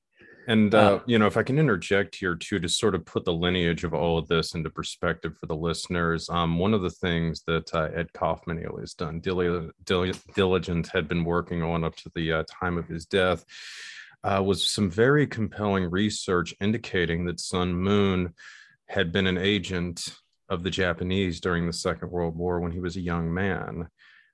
Certainly, it does seem that he was spotted by some element of the U.S. national security state during the military occupation of Korea. And then there's pretty much no question that there was a tie between Moon's organization and the KCIA, South Korea's intelligence service. But yeah, as Doc is saying, a lot of the funding for the Moon organization came from Japan, and specifically it came from a lot of people connected to the Yakuza, the Japanese, major Japanese organized crime syndicate. So this, among other things, indicates that there has been this long-standing fascist presence sponsoring this branch of the Christian right, and that a very obscene amount of it was, let's just say, potentially bought and paid for with drug money, which is another element that's never talked about. Pardon me, Danny? I was going to mention, since you mentioned that, it's the moon operation. The Moonies play a pivotal role, as Mike just delineated. I don't have to repeat it.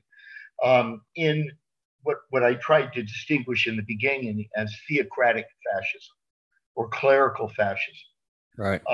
Due to the fact that of their relationships to the churches. But what's even more mind-boggling. Because the Washington Times is still losing $100 million a year. It loses every year. The question at issue is where did Moon get his money?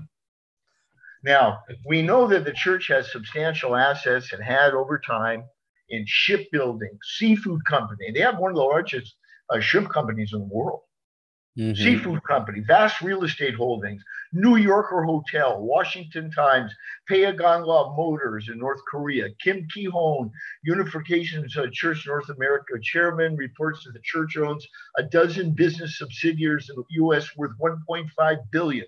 In South Korea, the church-owned conglomerate Tongil Group deals in everything from ginseng to guns. The church's 13 Korean subsidiaries represent another 1.6 billion in assets, okay, according to a recent Korean newspaper. Now, where did the money come from? It came from the Japanese. The Japanese were especially generous and self-sacrificial, with some members bankrupting themselves through personal loans from Moon, okay, because Moon was linked up with like-minded Japanese tycoons and ultranationalists who were accused of grievous war crimes during 1946 and 1948 Tokyo war crime trials. And one of Moon's backers was Yakuza Japanese mafia crime boss and fascist organizer Yoshio Kodama, okay, who was let off the hook by Willoughby and his pals. And the notorious Kodama earned his fame as a looter of the Golden Lily, okay? Yeah. And he was also an opium trader, an original financer of the ruling Liberal Party. Now, Moon got involved with Japan in that whole Lockheed Aircraft Corporation scandal in the 1970s. And that was a big, huge scandal.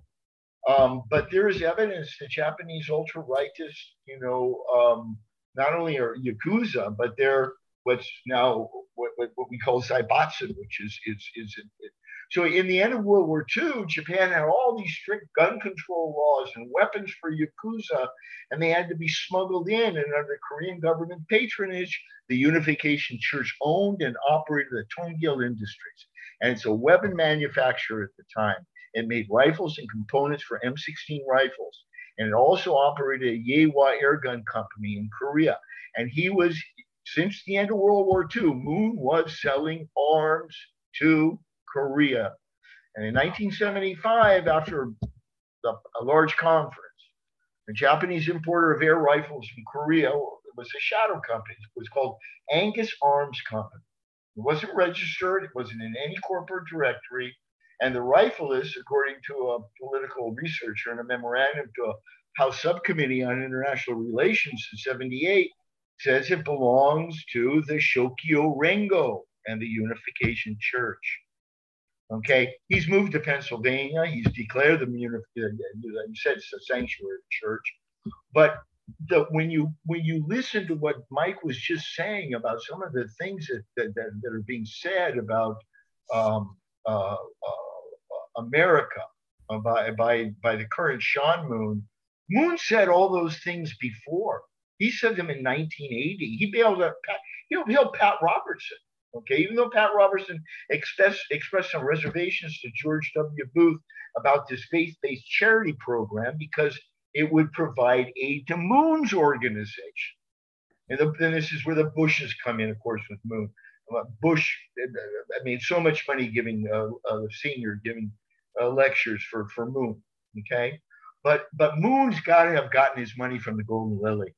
It had to have come from that slush fund, because there's no other explanation as to how the billions upon billions, not to mention the acres of hundreds of thousands of acres of land he owns in Latin America and in Paraguay. It's just incredible. Now, I would say from my references, this certainly maybe it wouldn't justify all of this. I had found a 1984 congressional report said that in the last 9 years at that time, Moon had transferred $800 million from Japan to the U.S. and that, but some large amount of it was actually field work. Actually, we tend to think of the Japanese as being sort of non-religious kind of people, sort of a very secular, but they're highly superstitious. And so a lot of the money was out on the street, taking the unification people out, selling these trinkets like vases that supposedly kept away evil spirits and all this stuff. And they did target the rich with that too. Housewives and others who were still superstitious about things. And they were able to bring in, I think, $200 million a year they found from doing these street sales. Now, that doesn't preclude other surreptitious sources. You mentioned the Yakuza. My references show that they admitted that they had been bankrolling this since the late 50s. And when Bohee Pak testified to Congress in 78, he already said that from the beginning that Moon and the church was getting money from the KCIA. Yeah. So, from the beginning, it was an operation set up for that. My main interest, because of my niche that I'm in, is the buying out of the religious community here, who's had a profound impact on my life, and how easily that they were bought, and it still exists. I don't know. Are you all familiar with the fact that President Trump spoke at True Mother, Moon's wife, at her 2 months ago? I saw that. Hey, Mike. Yeah, I did see that myself. What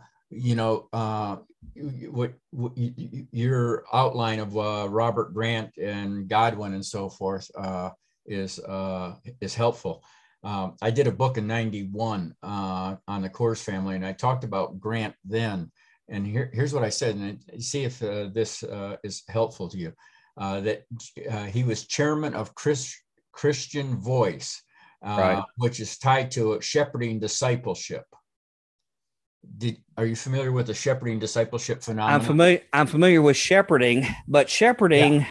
I'm familiar with more, I don't want to use the term fringe, but in more of a holiness kind of movement, like extreme charismatic. I know some people in West Virginia who had to get out of the shepherding movement because it basically is a totalitarian religious movement where you have it reminds me a lot of what I've studied about the Baal Shem and like the Pale of Settlement in these Jewish communities where the chief rabbi decided every minutia of decision in your life. Right. That's what of course, any cult, that's the way it is.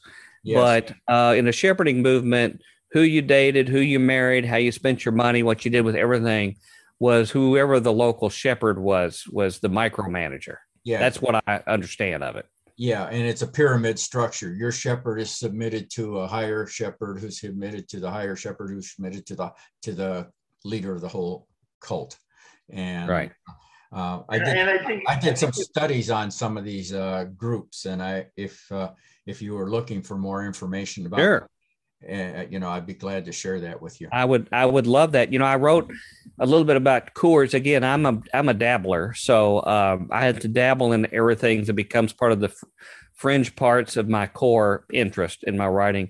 And I wrote about the Coors community, a lot about who the real Coors people were and how they were the people who put Ronald Reagan on the map and were his funders throughout his entire history, and really how despicable the kind of people they are. When you actually know them personally and the impact they have on their community and things like that. But yeah, that was something I just want to make clear is the connection that these guys had running this. And now we have Trump speaking at these events for the, true parent mother. Yeah. Now, I mean, this is a match made in heaven. I know Reverend Moon would have wished he could have seen the day that he would have seen a Trump, right? Such an easily buyable person that is turnkey for 40-something% of our American population that, for a pittance of money, and you've got a guy who's deeply, deeply in debt, and the sharks are surrounding Donald Trump. If there was ever a great situation for the Unification Church to buy themselves a mouthpiece with a mesmeristic control over society, it's a perfect storm, I guess you could say.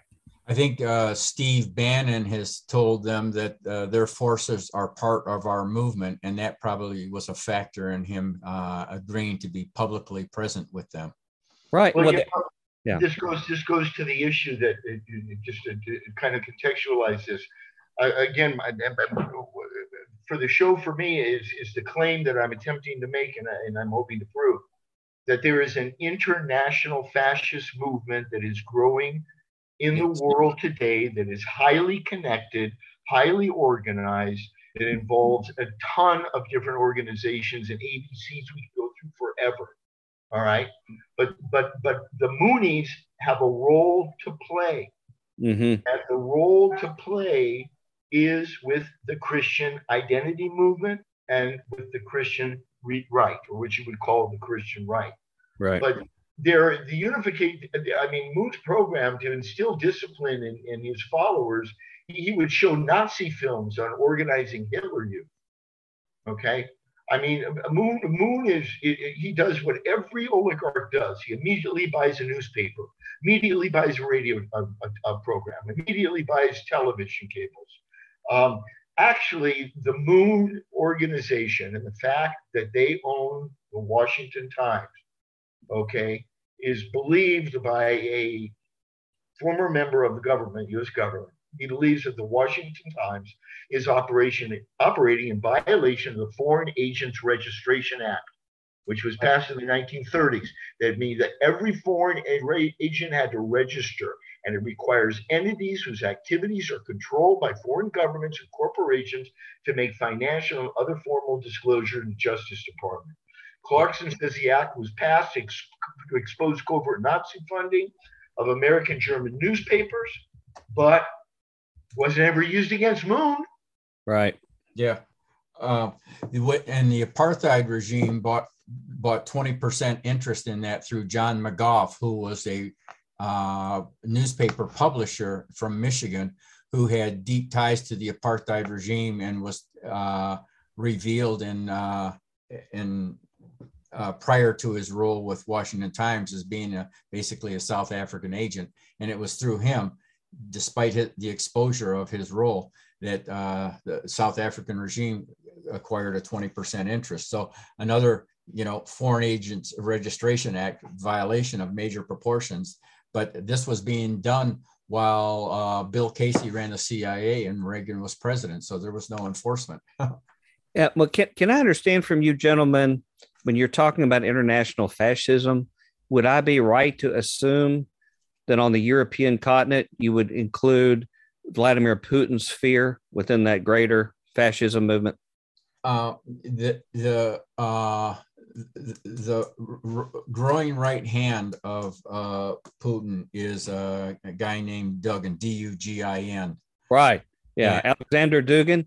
Yeah, and he is openly and clearly embracing the Nazi wing of the rightist forces in Europe. Well, he's going further than that. He's put out what he calls now the fourth position. Well, I'm summarizing a sentence. I realize it's more than a sentence. You're right. He put out what's called the fourth position. He's attempting to create an axis within Central Europe, and Russia, that will counter Germany, it's what's called the Imperium, and it's another program that we'll talk about. Mm-hmm. But I just one last thing on Moon, and then I know Stephen, we go on. I just remember that I have here. Moon had a banquet in Buenos Aires some years ago, a decade or so ago, celebrating his new Spanish language newspaper for all of Latin America. Okay. Mm-hmm. And I live in Ecuador, so I know what I'm talking about here. Yeah. His guest at the event was George H.W. Bush, of course, who praised Moon's respect for editorial independence. Right. Full of praise for Moon. It says Bush also described Moon as a man with a vision. Reuters said Bush later traveled with Moon to neighboring Uruguay to help him inaugurate a seminary in the capital of Montevideo to train 4,200 young Japanese women to spread the word of his church to the unification across Latin America. And Bush said, quote, "I want to salute Reverend Moon, who is the founder of the Washington Times and of the new paper. And according to Reuters, he was paid $100,000 for his Buenos Aires appearance." But there are so many Spanish language newspapers down here that are owned by either the Moon, Falun Gong. There's another one that's coming up now. Yeah. This is all part of the ideology that fascism needs. Yeah. It's got to have some kind of cult ideology. The Moonies are more than a cult. The Moonies are a political movement, and they're essential in international fascism. Mm-hmm. Well, I would certainly agree with that. In fact, the irony is all of these religious right leaders that I was led to idolize growing up as a church-going Bible Belt guy, they were joining in droves while at the same time he was running the Take Down the Cross movements, getting pastors to sign on to remove crosses from their churches and to bury them. They were even flying them to Israel, where they would take down crosses because they stood in the way of the unification church's means to unite all religions. And so this is how quickly my fellow Christian believers were willing to sell out fundamental tenets of what they believed for basically a pittance. You know, what we would call in a Bible vernacular a mess of porridge, like Esau got for his spiritual birthright. And so this is something that makes me want to tear my clothes, and put on ashes is because I know what is authentic and I know this isn't. But talking about Dugin, what little I know having studied Dugin, and of course he's a regular guest on the Alex Jones show, I see him more like a Rosenberg of the continental fascist movement in terms of developing the ideology. And his whole thing between the Battle of Rome and Carthage, with Rome being the continental, focused on collective uniformity, power, strength, structure, versus Carthage, which is independence, individualism minded, island nations like the UK and the US, and that there's going to be some existential structure, struggle. And their first plan is to take over the continent. European continent is the third Rome. Well, their most vocal supporters in this form of fascism in Europe is the Russian Orthodox Church, because the Russian Orthodox Church taught that they were the third Rome after Constantinople, and the entire European continent was theirs to have. And that's why the Russian Orthodox Church is critical in bringing about Putin's vision in carving out their part of the world for international fascism. And they also seduced Franklin Graham and a number of leaders here. Meanwhile, evangelicals are being persecuted in Russia. Their leaders here in the U.S. are embracing the patriarch, the Russian patriarch, and his spokesman here in the United States and at the seminaries.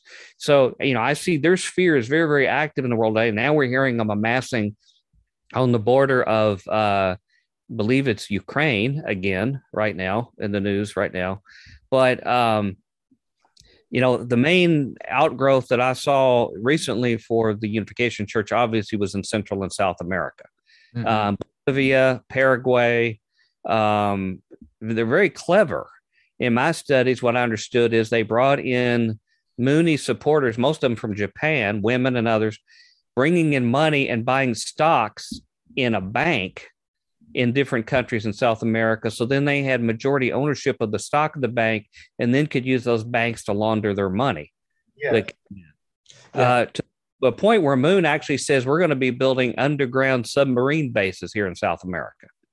To run what where did he get the money? And it had to have been Golden Lily. There's no, you can't earn that kind of money. But you got to add to the fact that decades ago, in the 70s, he had a license from the Pentagon to manufacture M16s.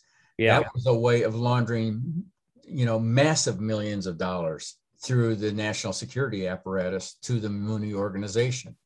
And they were selling, and I mentioned this in the last time I was on, that they were also had auto parts businesses, and they were selling to North American manufacturers auto parts made in Korea, and they owned the companies.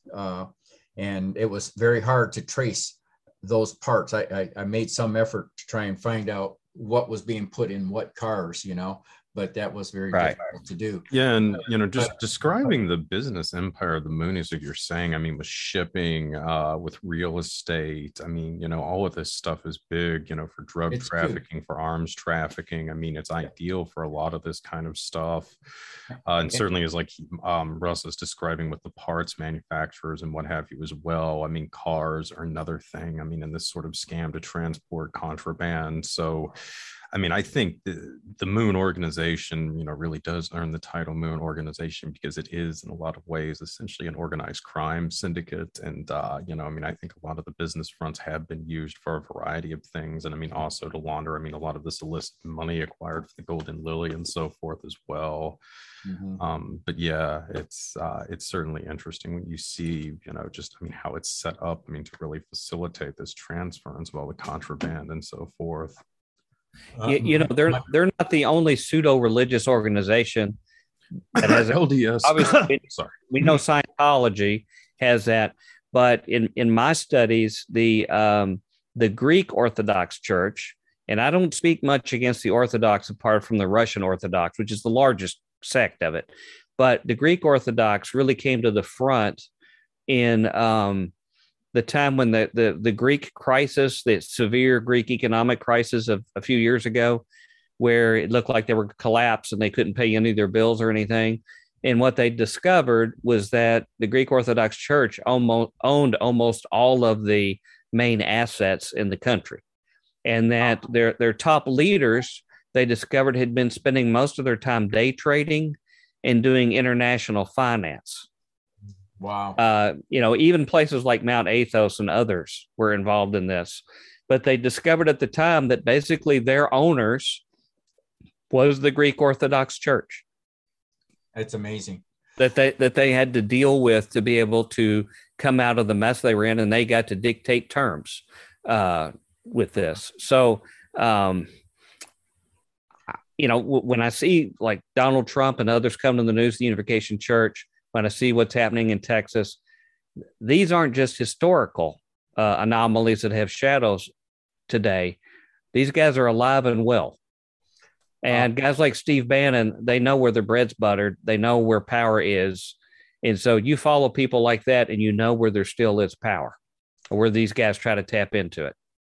Yes, and Bannon, of course, is a Duganist, and he believes in the fourth position, which Dugan right. fourth. Dugan is making headways now in Sunni Muslim communities, anti-Salafist Shiite communities. His pitch is going way beyond Central Europe.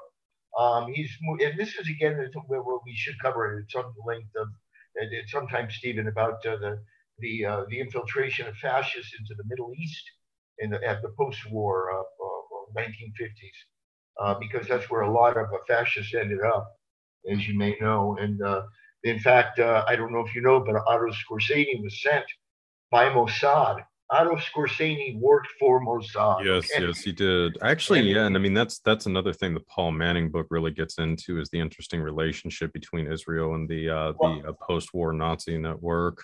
I don't know if Manning mentions it in the book, but basically, he was with his girlfriend one day during the in 1950s, 1952 or something, and they were at a friendly hotel, and two men approached them and said, "Can we sit down and have a drink with you?"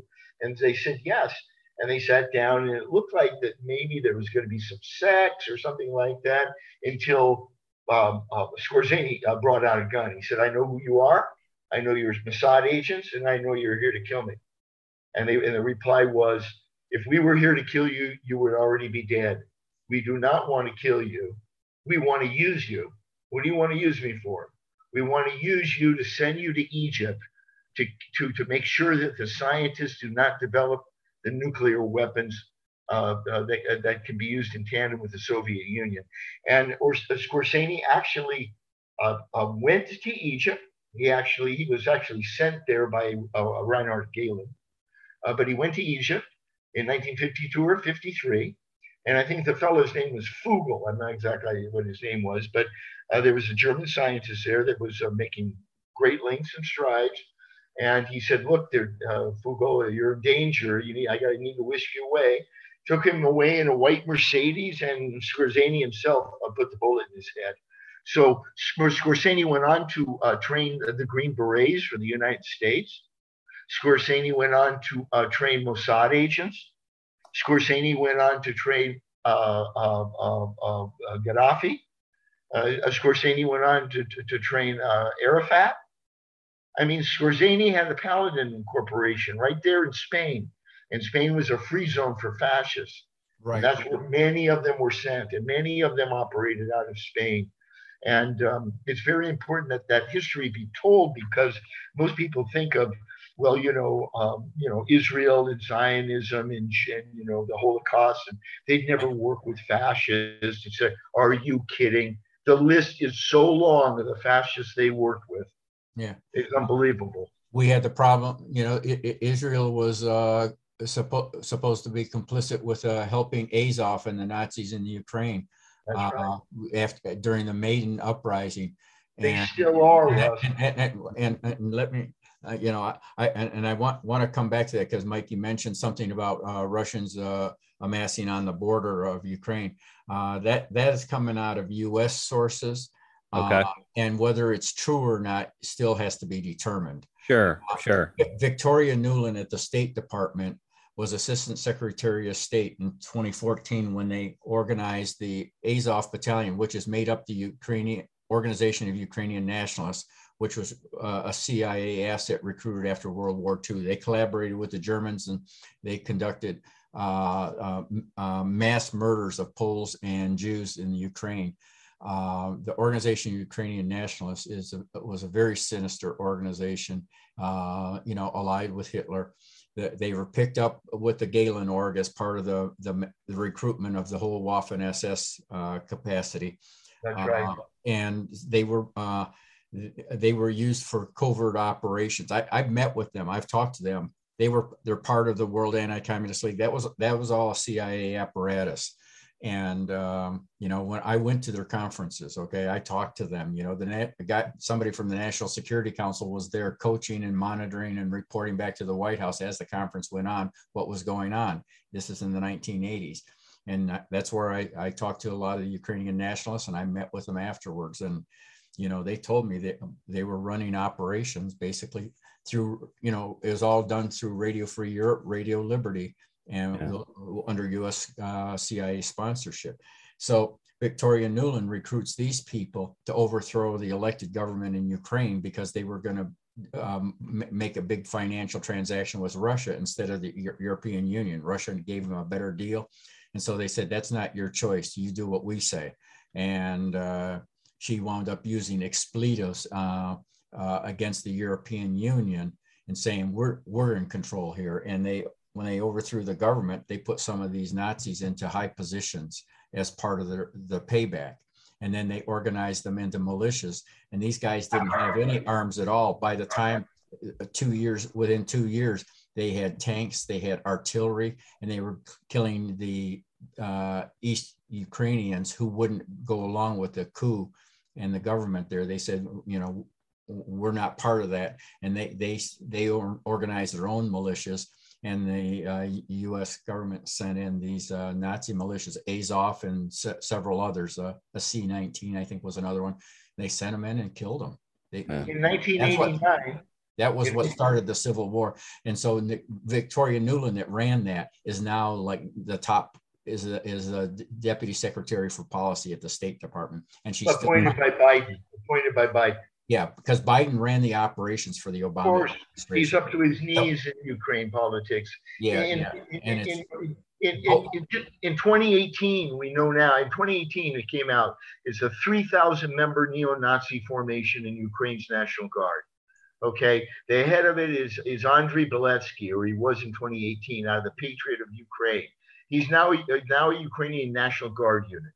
Okay, Vadim Troyam, these names I know won't go where, but the civilian arm of Azov is called the Ukrainian National Corps.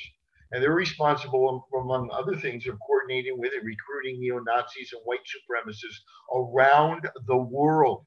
And the international reach is led by Olena Semeniaka, who's been photographed with a swastika flag. In 1989, George Bush shook hands with Gorbachev when the wall fell, and he said, I make you a promise, okay? We will never go east of Germany, okay? We will never move our troops east of Germany now that the wall has gone down. Now we're right at the border we'll never move our troops, meaning to Russia, to attack Russia. We'll never move our troops east of Germany toward Russia. Now we're right on the Russian border with these Ukrainian National Corps. There's a national Druzhina. That's the Azov Street Patrol organization. That was established in 2018. It's got the aim of restoring Ukrainian order to the streets. Okay, its members pledge personal loyalty to Beletsky. It's been involved in pogroms against Roma, LGBT, and other. Then there's right sector, so loose formation of neo-Nazis, and football ultras, which supplied street muscle during the Maidan uprising. They came out of Odessa. There's C-14, a Ukrainian neo-Nazi gang that receives government funding and has been responsible for Roma pogroms and LGBT violence. Okay, and 14 is a reference to the 14-word slogan of the white supremacy. Yeah, we are funding these people every day. After the Soviet Union collapsed, the U.S. government was very involved in putting a government that was favorable to them. And the first things they did was to give pensions to the World War II Nazi collaborationist unit.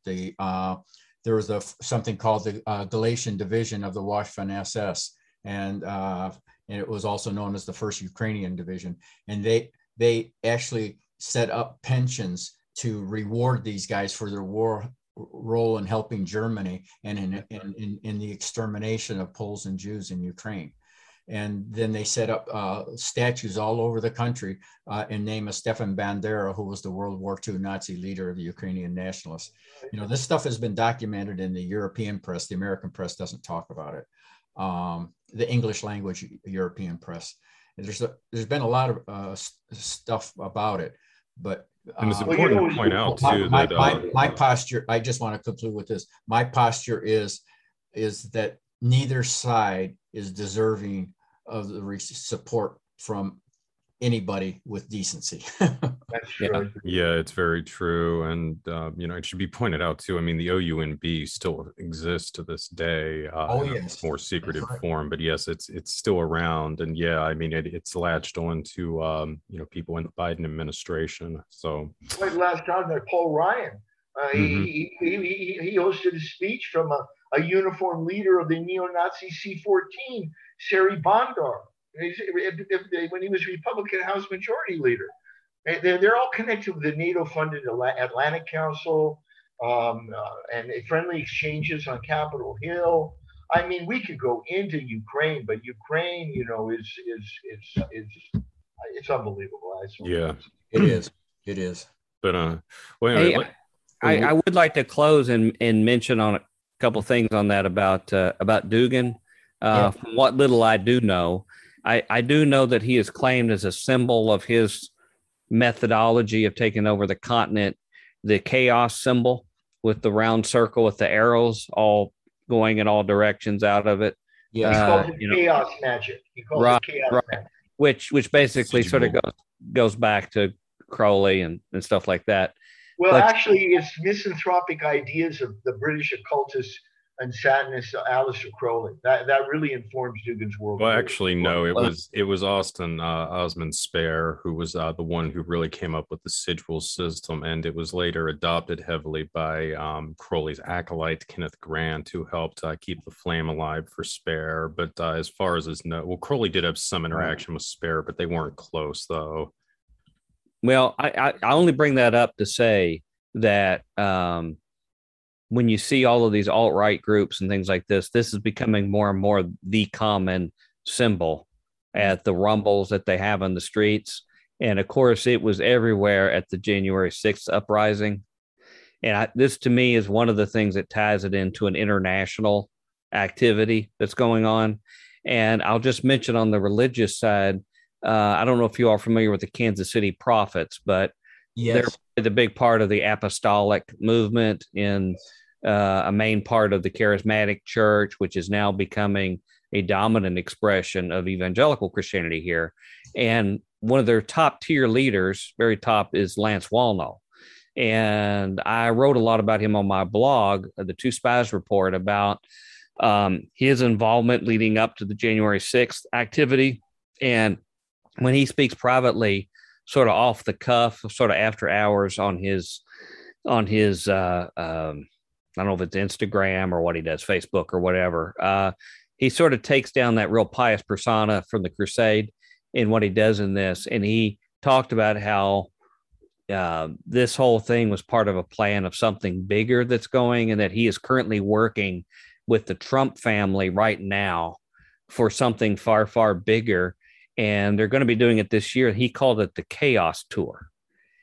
Wow. And he is going to be, and he leading the apostles are going to be bringing the Christian people into the Chaos Tour.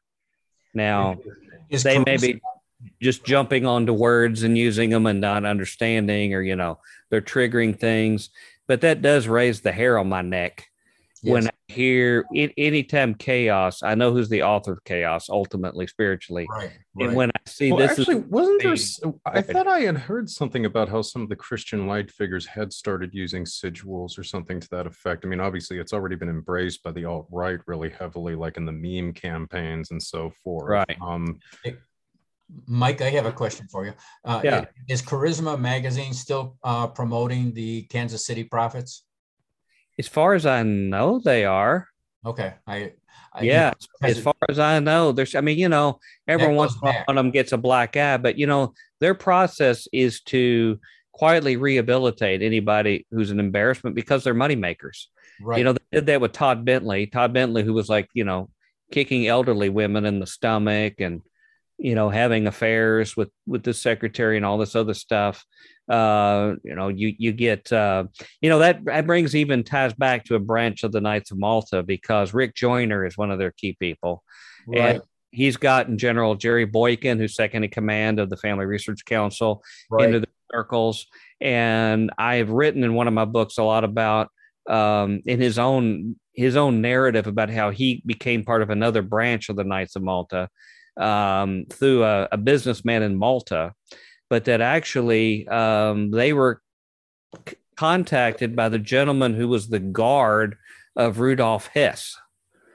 And the guard of Rudolf Hess was part of this other secretive part of the Knights of Malta. They all went to Hitler's bunker and met there.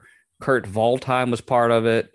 And this is all just from Rick Joyner, the prophet, and teacher, admitting all this. And General Jerry Boykin, they were all commissioned into that branch of the Knights of Malta right there at the Heritage Grand Hotel that Jim Baker used to own, that they took over. Joyner goes way back 30 years with the Kansas City Prophets, doesn't he, Mike? Who does? Rick Joyner. Oh yeah. Yeah.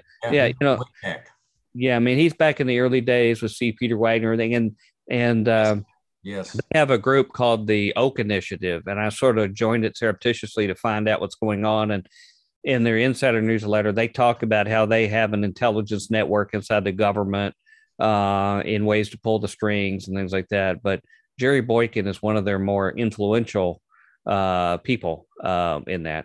Of course, he said when Jesus comes back, he's going to be using an AK-47. So he'll fit in good with that Texas crowd down there as well, too. But I just wanted to close a loop on that whole chaos tour thing is going to have a religious component, too. And I'm just amazed how gullible the Christian crowd I come from to jump right on board anything that's antithetical, to their professed faith. But we're in for another couple of years of quite a Lulu. And Stephen, I know I've not really gotten into the what little I can add to you guys on the NAM, but I would be glad to if you want me to switch gears. Yeah, well, that's what I was about to say. Let's start getting into NAM here as we close out here. But before we get to Doc here, I wanted to go into the John Birch Society, because that was another creation of NAM. So, Danny, you have some stuff on that. You want to take that? Well, other than I'm not. Other than the fact that the John Birch Society, Brisson does a much better job than I could on this. The job was, yes, it did come out of the. It came out of again. All these societies. If you look at the 1950s. If you look at the John Birchers or the Liberty League, or what about the YAF, Young Americans for Freedom, that Buckley came out of, okay? All of these groups were started, and I know that Dave Troy as a researcher, has a different take on this, but I don't agree with it. All of these things were started as anti-communist, anti-Soviet, anti-radical movements, both internally within America to prevent them and externally to beat the Soviet Union. So they all have their individual histories, and they're all connected to the Nazis, and they're all connected to the fascists. And they all took place in the 1950s. They came into being in the 1950s. Again, the issue is where did the money come? And again, I just keep going back to this money that was taken out of Germany and Japan. I mean, can you imagine the amount of money and the tributaries that it went to? So maybe Steve, you could speak more about the John Birch Society as an entity than I probably could at this point.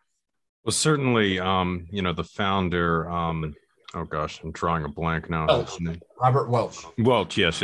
I mean, he had been a member of NAM, as were several of the other founding members of the John Birch Society in the early years. And I mean, certainly, a lot of the ideology of the modern day conspiratorial right, I mean, the kind of stuff that Alex Jones still parrots to this day grew out of the JBS. I mean, a lot of the tropes involving the Federal Reserve, UN peacekeepers, or just, anti-UN type of stuff in general, the international banker conspiracies. And that's kind of another, sort of interesting component to a lot of this, of all of the segments of the economy that's attacked. It's always the bankers and a lot of this kind of literature. And I think that sort of goes into the ongoing rivalry between the, heavy manufacturers and that type of thing in the banking sector. Certainly, the Council on Foreign Relations was really the longtime lobby group for Wall Street, and some of the successors of that, like the Trilateral Commission, rather, and the Bilderberg Group. So hence, these are the types of groups that tend to get attacked in a lot of this literature, which isn't surprising given that it's their rivals in the National Association of Manufacturers, and there's other kinds of bodies who have been sponsoring the JBS and, like outfits. So, the JBS had an enormous degree of influence in that regard. And, they really had become a powerhouse quite significantly in the early 1960s. Of course, they were probably instrumental in getting Goldwater on the ticket, probably to the delight of the JBS and some of their backers, keeping Nelson Rockefeller out and really breaking the stronghold that the Rockefeller family had on the Republican Party. So anyway, and then after that, the JBS, almost seemed to commit suicide in a sense in the mid 60s when Welch started going on a lot of the more outlandish claims involving, the Illuminati and that kind of thing around 66. But I think, at heart, a lot of that had to do with the, just sort of the fallout from the Kennedy assassination. Peter Dale Scott has, of course, gotten into this, but, you had sort of the phase one story, that we all know that Laswell was this lone nut. And then there was the phase two story that, elements of the American Security Council we'll get to in a moment, and the JBS and the Shikshini Knights of Malta were putting out, which is that there was a conspiracy, but it was the Soviets that were driving it. And, this was really gaining a lot of traction around 64. In fact, this was one of the big reasons why they did the Warren Commission in the first place, is they thought that, that they could kind of head off this sort of thinking that the Soviets were behind the Kennedy assassination. Right. So, I think there was actually a bit of a concern that the JBS had become a little too effective by that point, which is why Welch kind of turns around and then starts talking about like the Illuminati and some of this other stuff. Whereas up to that point, a lot of the things that they were talking about were, it had at least some basis in reality. You know what I'm saying? So yeah, it's a really interesting thing. That's another topic I'm going to go to in my forthcoming book, actually. But yeah, the JBS, though, really did have a profound influence. And then some of the, other stuff that's come out of it, like None Dare Call It a Conspiracy by Gary Allen and what's his name, G. Edward Griffith, who did The Creature from Jekyll Island, and I think is still around and still promoting this kind of stuff. So, this is very much, when you see something like Alex Jones, this is very much his legacy. Yeah. And Wackel. Mm-hmm. And you'll remember Nixon was working with fascists in the 1940s. He accumulated strong connections with organized crime, Vatican hierarchy, fascists, and things like this. And the Young Americans for Freedom started in 1960, 2 months before the election of William F. Buckley launched YAF. Now, I know that that's not the John Birch Society, but it's very, very close. Mm-hmm. And they were in Dallas, and they had an interesting gang. They had Willoughby, they had Morris, they had Edwin Walker, they had who brought home from Munich. They had William Buckley, they had CIA in Japan, John Tower. In Dallas at the time of the assassination, Buckley served as CIA in Japan from 50 to 54. He did a stint in CIA in Mexico. Yeah, I was going to say it's in Mexico City, yeah. Danny, I wonder if, Mike, could you talk about NAM and the spiritual mobilization specifically? Sure. Yeah, I'd be glad to, because I'm interested in the effect on the Christian community with this. Yeah. The part of NAM that where all roads lead through J. Howard Pugh for me. Okay. So that's where the buck starts to land. And even after I finished my last book, Two Masters and Two Gospels, Volume 1, which is about like 480 pages of this stuff. I found out more stuff about Pew from his own records that again raised my antenna enough that I'm going to put about 100-page unplanned chapter in this next book about J. Howard Pew. Did Stephen, have you talked anything about the material I presented at the 2020 Strange Realities Conference, Conspiranormal Conference there about J. Howard Pew that I had found? Just a little bit of the stuff about the Bohemian Grove meeting between Pew and I think it was Vannevar Bush, but that was about the extent of it. Okay, because a lot of that were records that I got out of his own personal records and his archives at the university, but also the FBI records on him. And he denied having funded the John Birch Society. But when I went through independent records of the Birch Society themselves, I found out not only was he a funder, but he was one of their chief operating officers. Yeah, back in March '64, I found him as part of their advisory committee. Who's this again, Mike? Huh? Who's this again? You're talking J. about? Howard Pew. Oh yeah, they were. Sunoco. And Pew was another, big National Association of Manufacturers figure as well. If there's ever a place where the buck stops for building Christian right media, it's J. Howard Pew. He was the one that bankrolled Christianity Today. He did Christian economics. He was the bankroller of spiritual mobilization.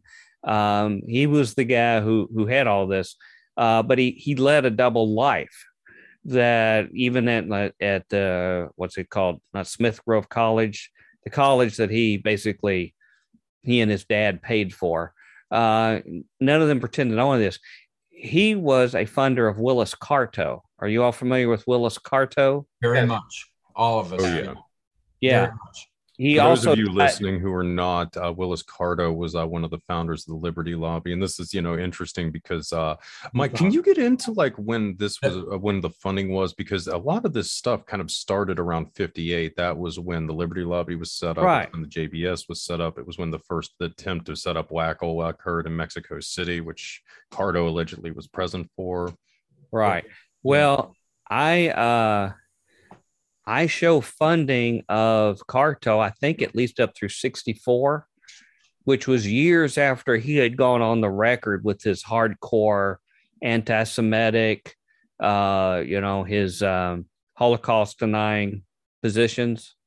And in the records I show and this is from Carto's records I had with letters from Pew with his checks and giving him a pat on the back that was in my presentation. I put on there a quote from Alan Lichtman, the historian, who quoted from Pew's other writings that only the Anglo-Saxon people are conditioned for representative government, which basically sportsmanship and a sense of fair play to maintain. And Pew is so important, even though people may not know it in the Christian community, because there would not be Christianity Today and our modern evangelical movement without him. He was the main bankroller of Billy Graham. First, Sid Richardson, the oil man, was the main guy. And then you had William Randolph Hearst, who told, all his papers to Puff Graham. He had his LA thing.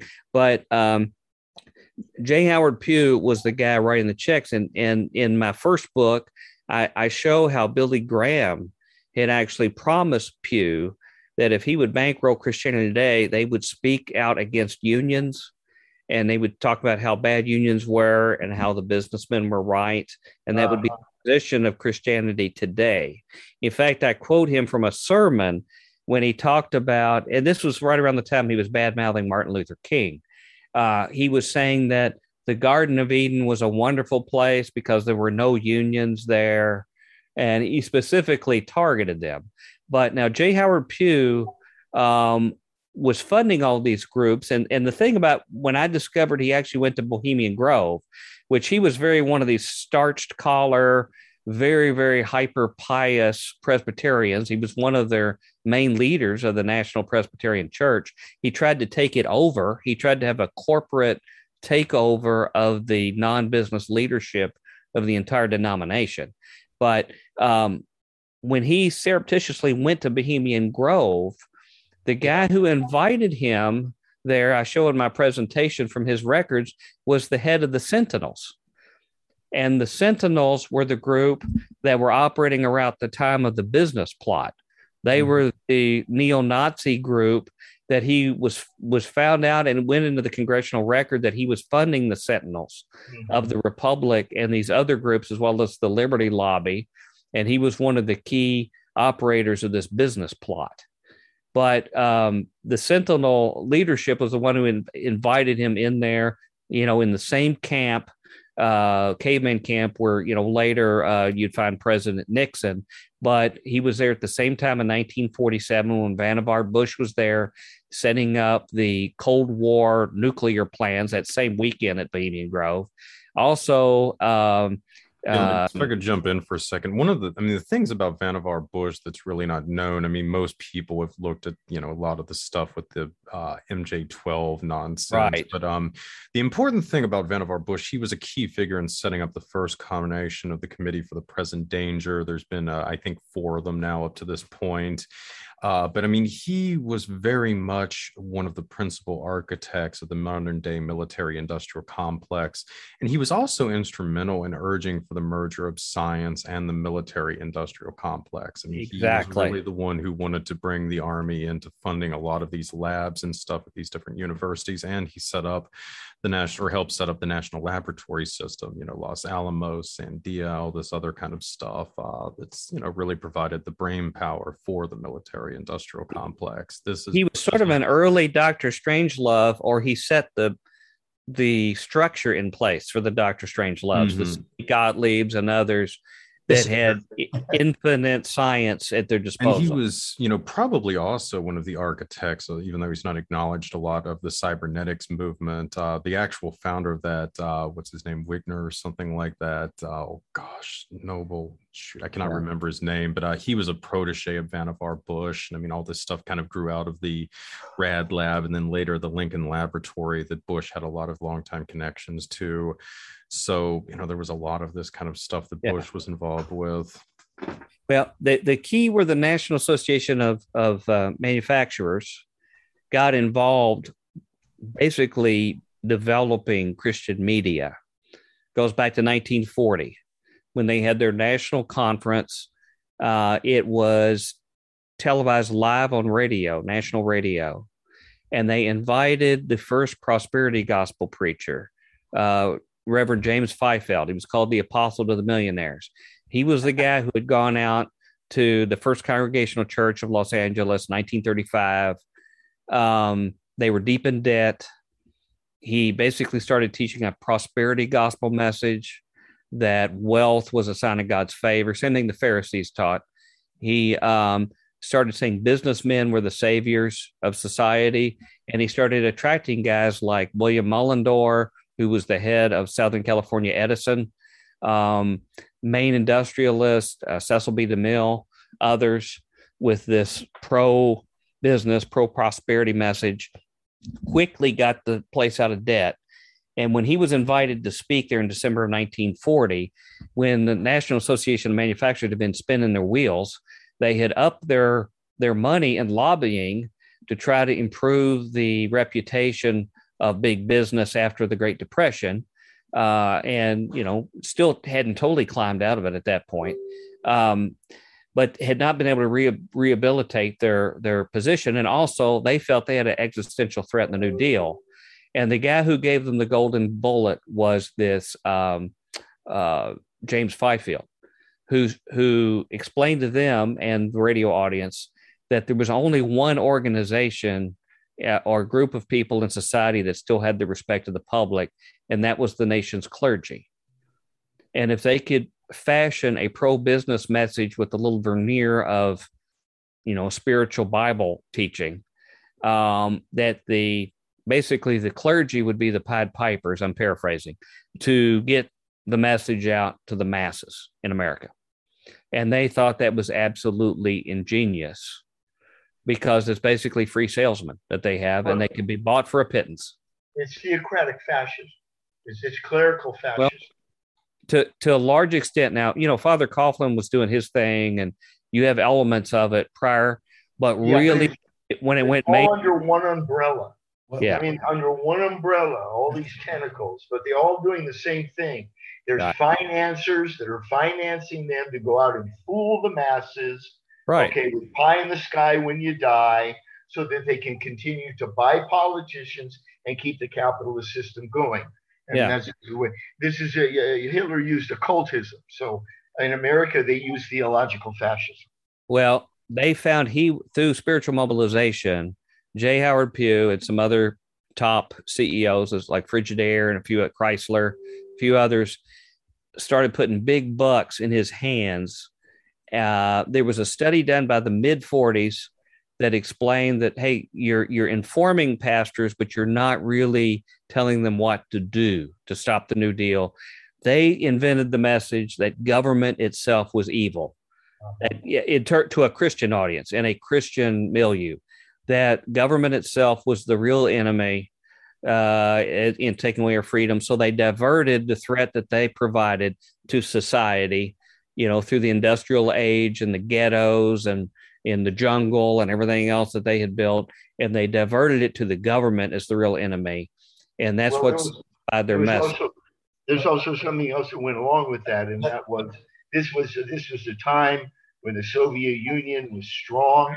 And there was a time when anything that was socialist was condemned. So by linking up, with Christian fascists, okay, it made it heaven, because socialism, they say, is atheistic. So if you're going to be for God, then you're going to be against the Soviet Union, and then you're going to be against the labor movement inside the United States that was 33% of the union. The working class was unionized. So it was all part of an anti-socialist movement. Right. Well, the problem they saw was that a lot of your major Christian organized organizations like National Council of Churches, other groups had become more sympathetic to the social gospel. They thought that the New Deal had been a blessing to people who were, and actually it stabilized our country, because we were in the kind of instability after, the crash like Germany was in the 20s.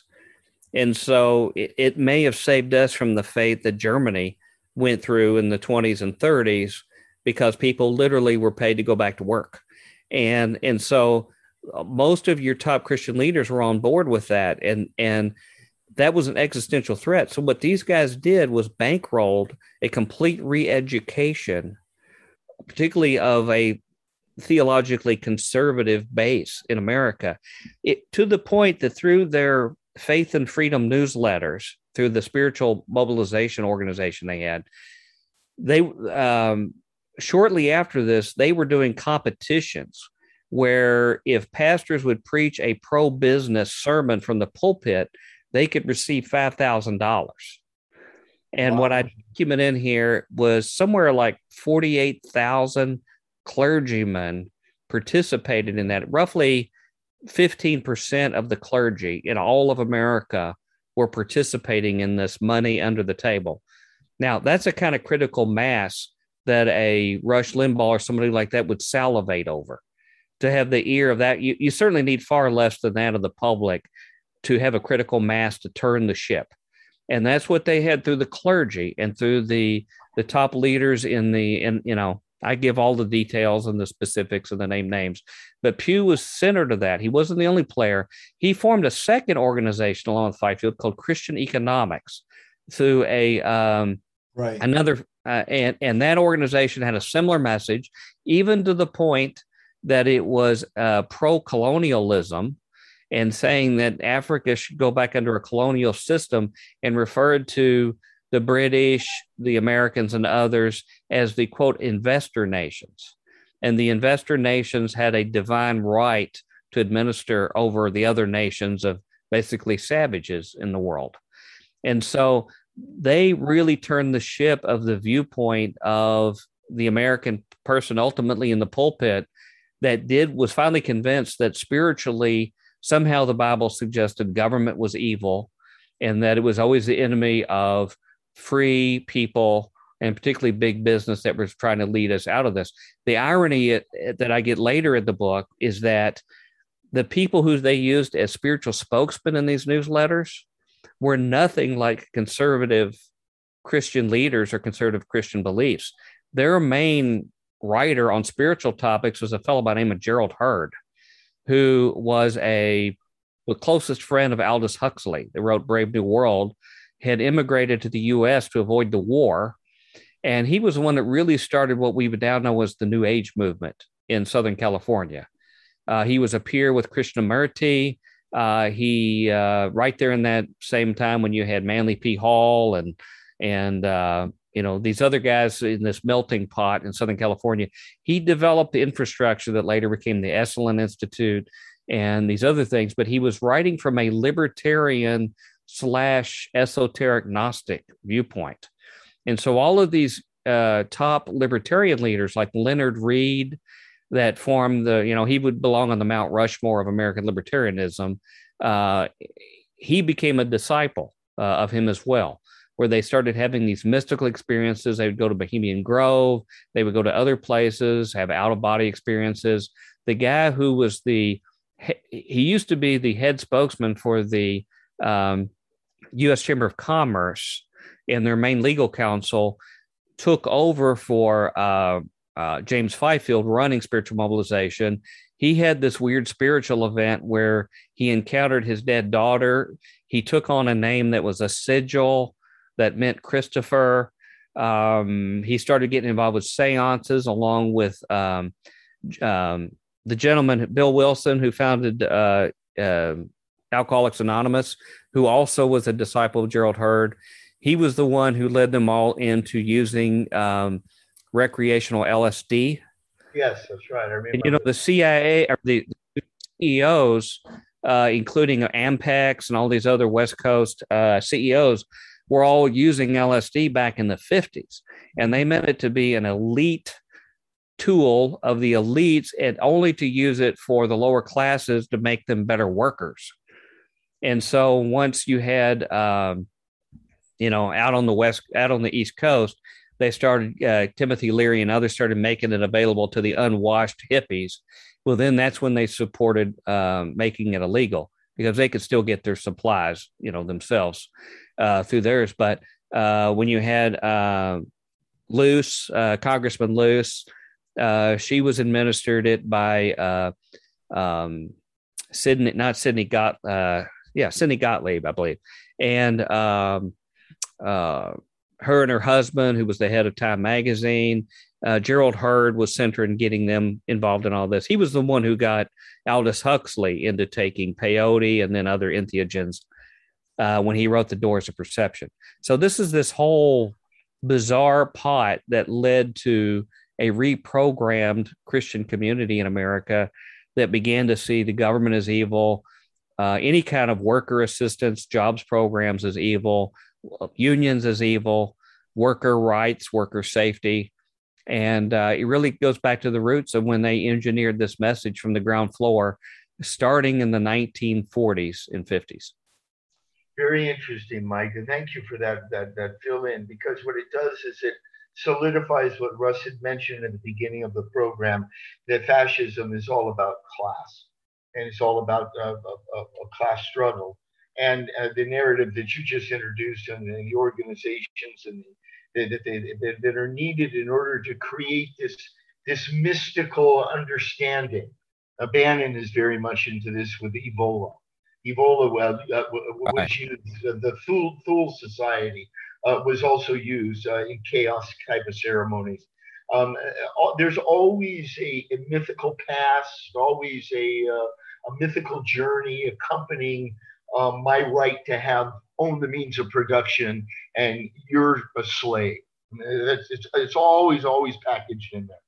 Well, I need to clarify too that in that last book I published, I show how this Christian media transitioned by the time of like the late 50s through the late 70s to becoming hardcore fascist.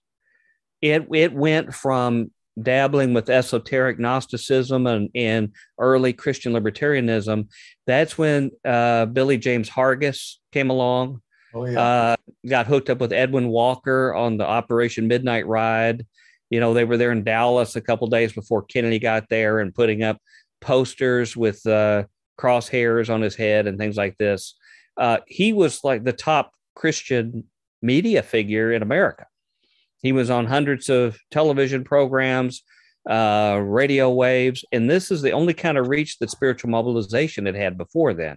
He was at the top. You had the 20th Century Christian Reformation Hour with Carl McIntyre that was part of this. You also had the Cross and the Flag that began reaching a lot of people with this hard right Christian message that Gerald L.K. Smith. Yeah, Gerald L.K. Smith, who originally had also been with Long, the Kingfish, but also with the Silver Shirts. Right. He swung from that when Long died and went and supported the Silver Shirts. That's right. Who had their own mystical kind of thing. But, you know, he became dominant. He had Christian schools he built. He was a heavy hitter. And a lot of the guys who ran the religious right later, like Colonel Donner, whose book I have here, he was taught the ropes by Billy James Hargis.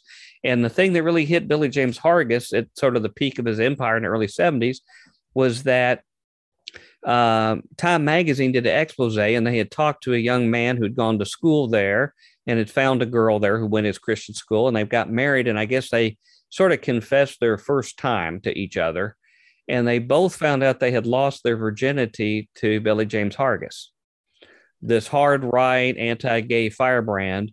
They later found out that almost the entire boys' choir at his Christian university had lost their virginity to Billy James Hargis, which sort of puts him in common with Edwin Walker.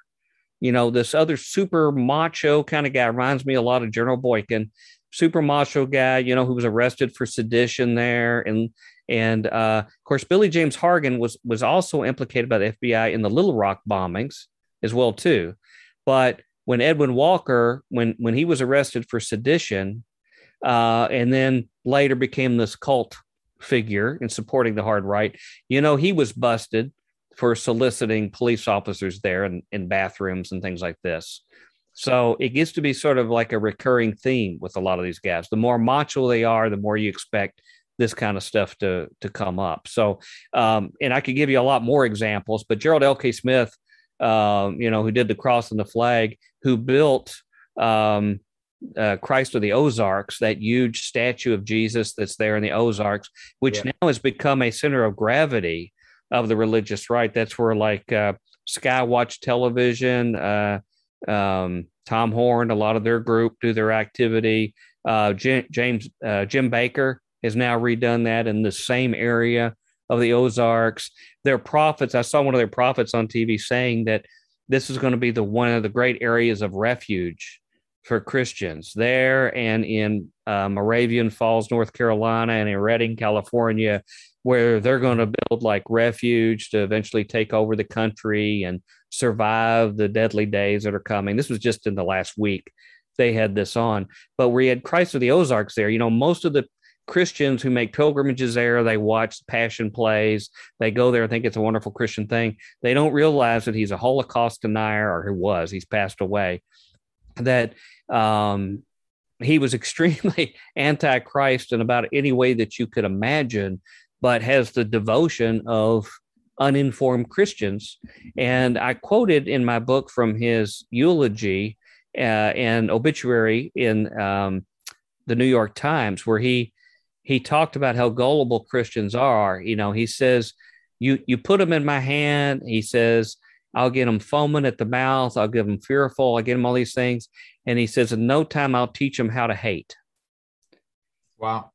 And that's what all these groups did. They taught Christian people how to hate their neighbor, how to be afraid of them. This is the message, you know, we associate with the Klan. The barbarians at the gate, they're coming to rape our white women. Right. And people still fall for it today. Everything I get in my in basket from Christian ministries, it's the same old tired template They just fill in different names with it. It comes straight from Klan literature. And it has since the beginning of the formation of the U.S. Yeah. Right. Hey, Mike, is there any initiative in this world where the NAM did in its own name, the National Association of Manufacturers, the spiritual renewal work as NAM as opposed to leaders of NAM?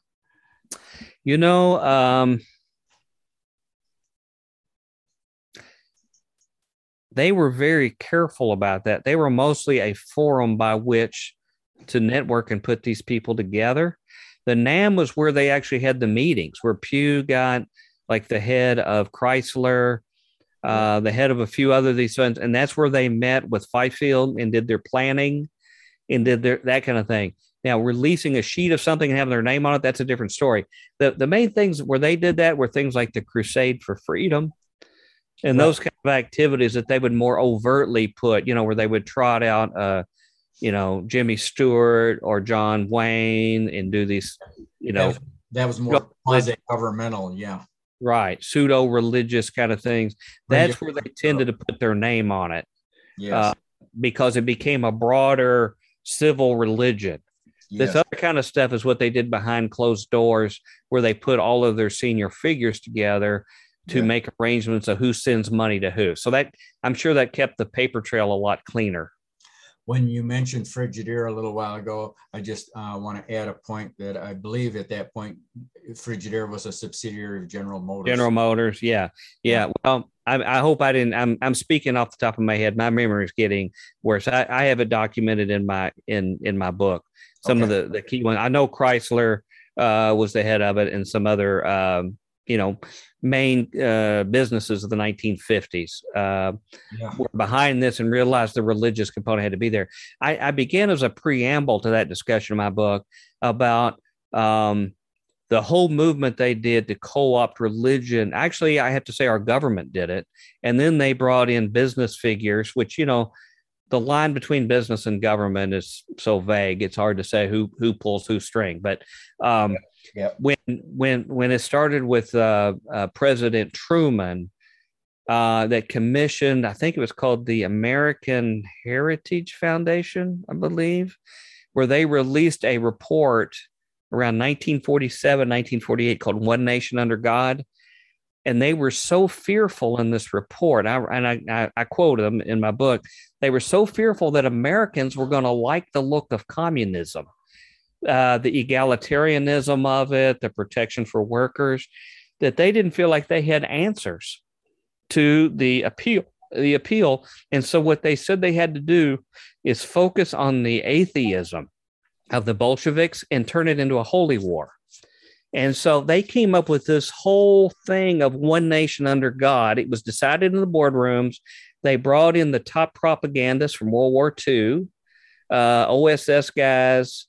They were brought in. Burgeoning CIA were brought in. They had a few top officials from the top theologians. And in a smoke-filled room, they said, we're going to invent a backstory, a back history of America's divine destiny. All this stuff about Washington praying in the snow at Valley Forge and God saving them and all this stuff. And they started writing this stuff out. And the Advertising Council, you see their public interest commercials all the time. Yes. They were known as the War Advertising Council just before that to promote the war. Well, they were now known as the Advertising Council. They said, we can write copy for you to sell this. And that's where they began coming up with In God We Trust on the money. It was all done within a couple of years' time. Yeah. They put one nation under God in the Pledge of Allegiance. Right. And they wouldn't even allow debate on the floor of Congress. They said it was unpatriotic to even debate. But again, putting in historical context, you had McCarthyism in 1952. Okay, you had the attack on the Soviet Union right after World War II, godless communism. the development of all these subgroups from the John Birch all the way on. Everything was anti-communism, anti-Sovietism. And of course, it all worked well in building the militarized state that we live in now. Right. And that's why I would say that, military Keynesianism, which is basically where we are right now, everything goes to the military. Military Keynesianism is fascism. It is absolutely fascism.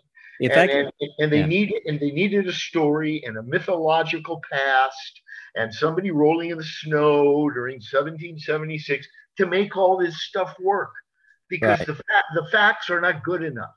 You got to have a narrative. You got to have a fairy tale that goes with it, and that's what all fascism has in common. All of it. What happened, after the changes of the 60s and early 70s, they started trying to rebuild that through the Reconstructionists. Again, people like Rushdoony, who's Birch Society in one hand and Reconstructionists in the other. Right. They start rebuilding a movement to sell that. And I'm trying to remember the name of the guy who did the book and did the organizing of it. That America was a Christian nation. Which I can't remember his name. Well, he wasn't alone by any chance. Right. Dobson and all of them filled in, but they were all starting to promote his ministry in his book. Yeah. Right. Gary North really helped Rushdoony sell a lot of this. David. They were family. Yeah. David. I'm trying. His son-in-law. Barton. David Barton is the guy in the modern day who's really made quite a lot of coin off of basically making this his brand about the Christian nation. Yeah. And he's fast. Used to be a Republican operative. Then suddenly he became a religious leader. And this is the guy who, the Mormon, Glenn Beck, he's the guy who has him on all the time. He's his main patron for that. But I just wanted to mention a couple of these boards in the late 40s. In 1950, just to give you the name to let you know how dystopian this is. One of the groups I quote about to try to use religion to win the Cold War says in 1951, I'm quoting from my book, Truman set up the Psychological Strategy Board, PSB, comprising the CIA, Departments of State and Defense, and others, and studied, quote, the potential role of religion in psychological warfare. And their report that I quote from says, quote, the potentialities of religion as an instrument for combating communism are universally tremendous. Religion is an established force which calls forth men's strongest emotions. Our overall objective in seeking the use of religion as a Cold War instrumentality should be the furtherance of world spiritual health. And they called for use of the United States Information and Education Exchange, an overt psychological program authored by Congress in 1948 to cultivate an image of the U.S. And they established a 3-person council of religious leaders to investigate, quote, the moral and religious factors of psychological warfare. And this also worked that the OSS did. Yeah. Well, they participated in this, and then their CIA forebears. It says that the report recommended that public leaders emphasize the historic and continuing influence of religion on American society, the spiritual roots of U.S. institutions, and the religious component of major holidays. Now, they also had something they called the Ideological Subcommittee on the Religious Factor, another dystopian organization. And that's all in your book, right? Yeah, it's all documented here. And in fact, 1952, even the National Education Association got on board. They formed the Teacher Education and Religion thing to promote religion in it. But a similar group that, again, has this kind of dystopia to it, there was another group I quote here, the Foundation for Religious Action in Social and Civil Order, or FRASCO. Oh, yeah, I remember that. Yeah. I mean, you think of that name, Foundation for Religious Action in Social and Civil Order, had members such as Billy Graham, Henry Ford II, Herbert Hoover, and others.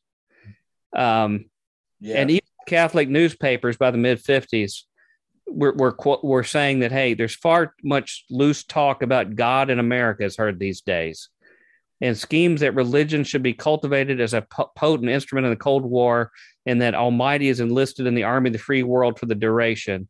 And they were warning about this. Huh. And so this was the critical time. They brought in one of the guys to help make this happen was the chairman of General Mills, who used to be a former OSS agent, General Lucius Clay, who was the military governor over Berlin. Right. Who's an ideal guy to figure out how to keep major psychological operations ongoing in a powder keg, situation. Yeah. And he was brought in to help sell this as a religious holy war. Mm-hmm. Like Syria. Yeah. So, I mean, there's a whole lot more in this. I talk about the Freedom Scroll, how they had dictated for people in church to come up to the altar and sign the Freedom Scroll of basically loyalty to the state, right on the altars themselves. And they would do this on what they declared Freedom Sunday, where they would have to do this. And, this is the kind of stuff as a practicing follower of Christ that I denounce. And, anything I can do in my little circle to shine a light and blow the whistle on it is really what my goal is. Well, you just have quite a bit, and I really appreciate your rundown. It was concise and very easy to understand. I don't know how much longer you want to go, Stephen, but it just, an aside came to me that I just want to share it with you. I don't know if it's true, but from what I'm able to understand is that Klaus Schwab, who's come out with the Great Reset, okay, he's got ties to eugenics and Nazis as well. I'm looking at the website in front of me. It's just something that I thought to throw out here as we're talking about these people. That Klaus Schwab is part of the Escher Weiss Company, protected not only by Hitler but by Switzerland, Britain, and America, making Schwab a criminal foreign meddler in every sense. These people will use everything they can psychologically against us, from Cicada to these various organizations. Anything they can do to make sure that we do not question why 1/10 of 1% of the world population controls the entire means of production in society. Right. Yeah, they dictate the terms of our existence. Yes, that's right. Right. They don't want us to know how we produce or reproduce our life. Okay, it's capitalism is Christianity. Christianity is capitalism, and anything outside that zone is evil, bad, etc. We will sign off then. As always, I appreciate you guys for listening, and hopefully we will be back here in a few weeks with the third installment with Danny and myself and possibly one other guest. We are going to do a specific focus in this one in Latin America. It's going to be really great. We are going to look at all the stuff from Perón on to Colonia Dignidad, Operation Condor, the use of the epic Nazis in there, the drug trade, and even some of the obscure cults that show up in a lot of this. It's going to be jam-packed with a lot of crazy information, and hopefully we'll shine a light on some of this stuff. So anyway, thank you guys so much for listening, and on that note, good night and good luck to you all.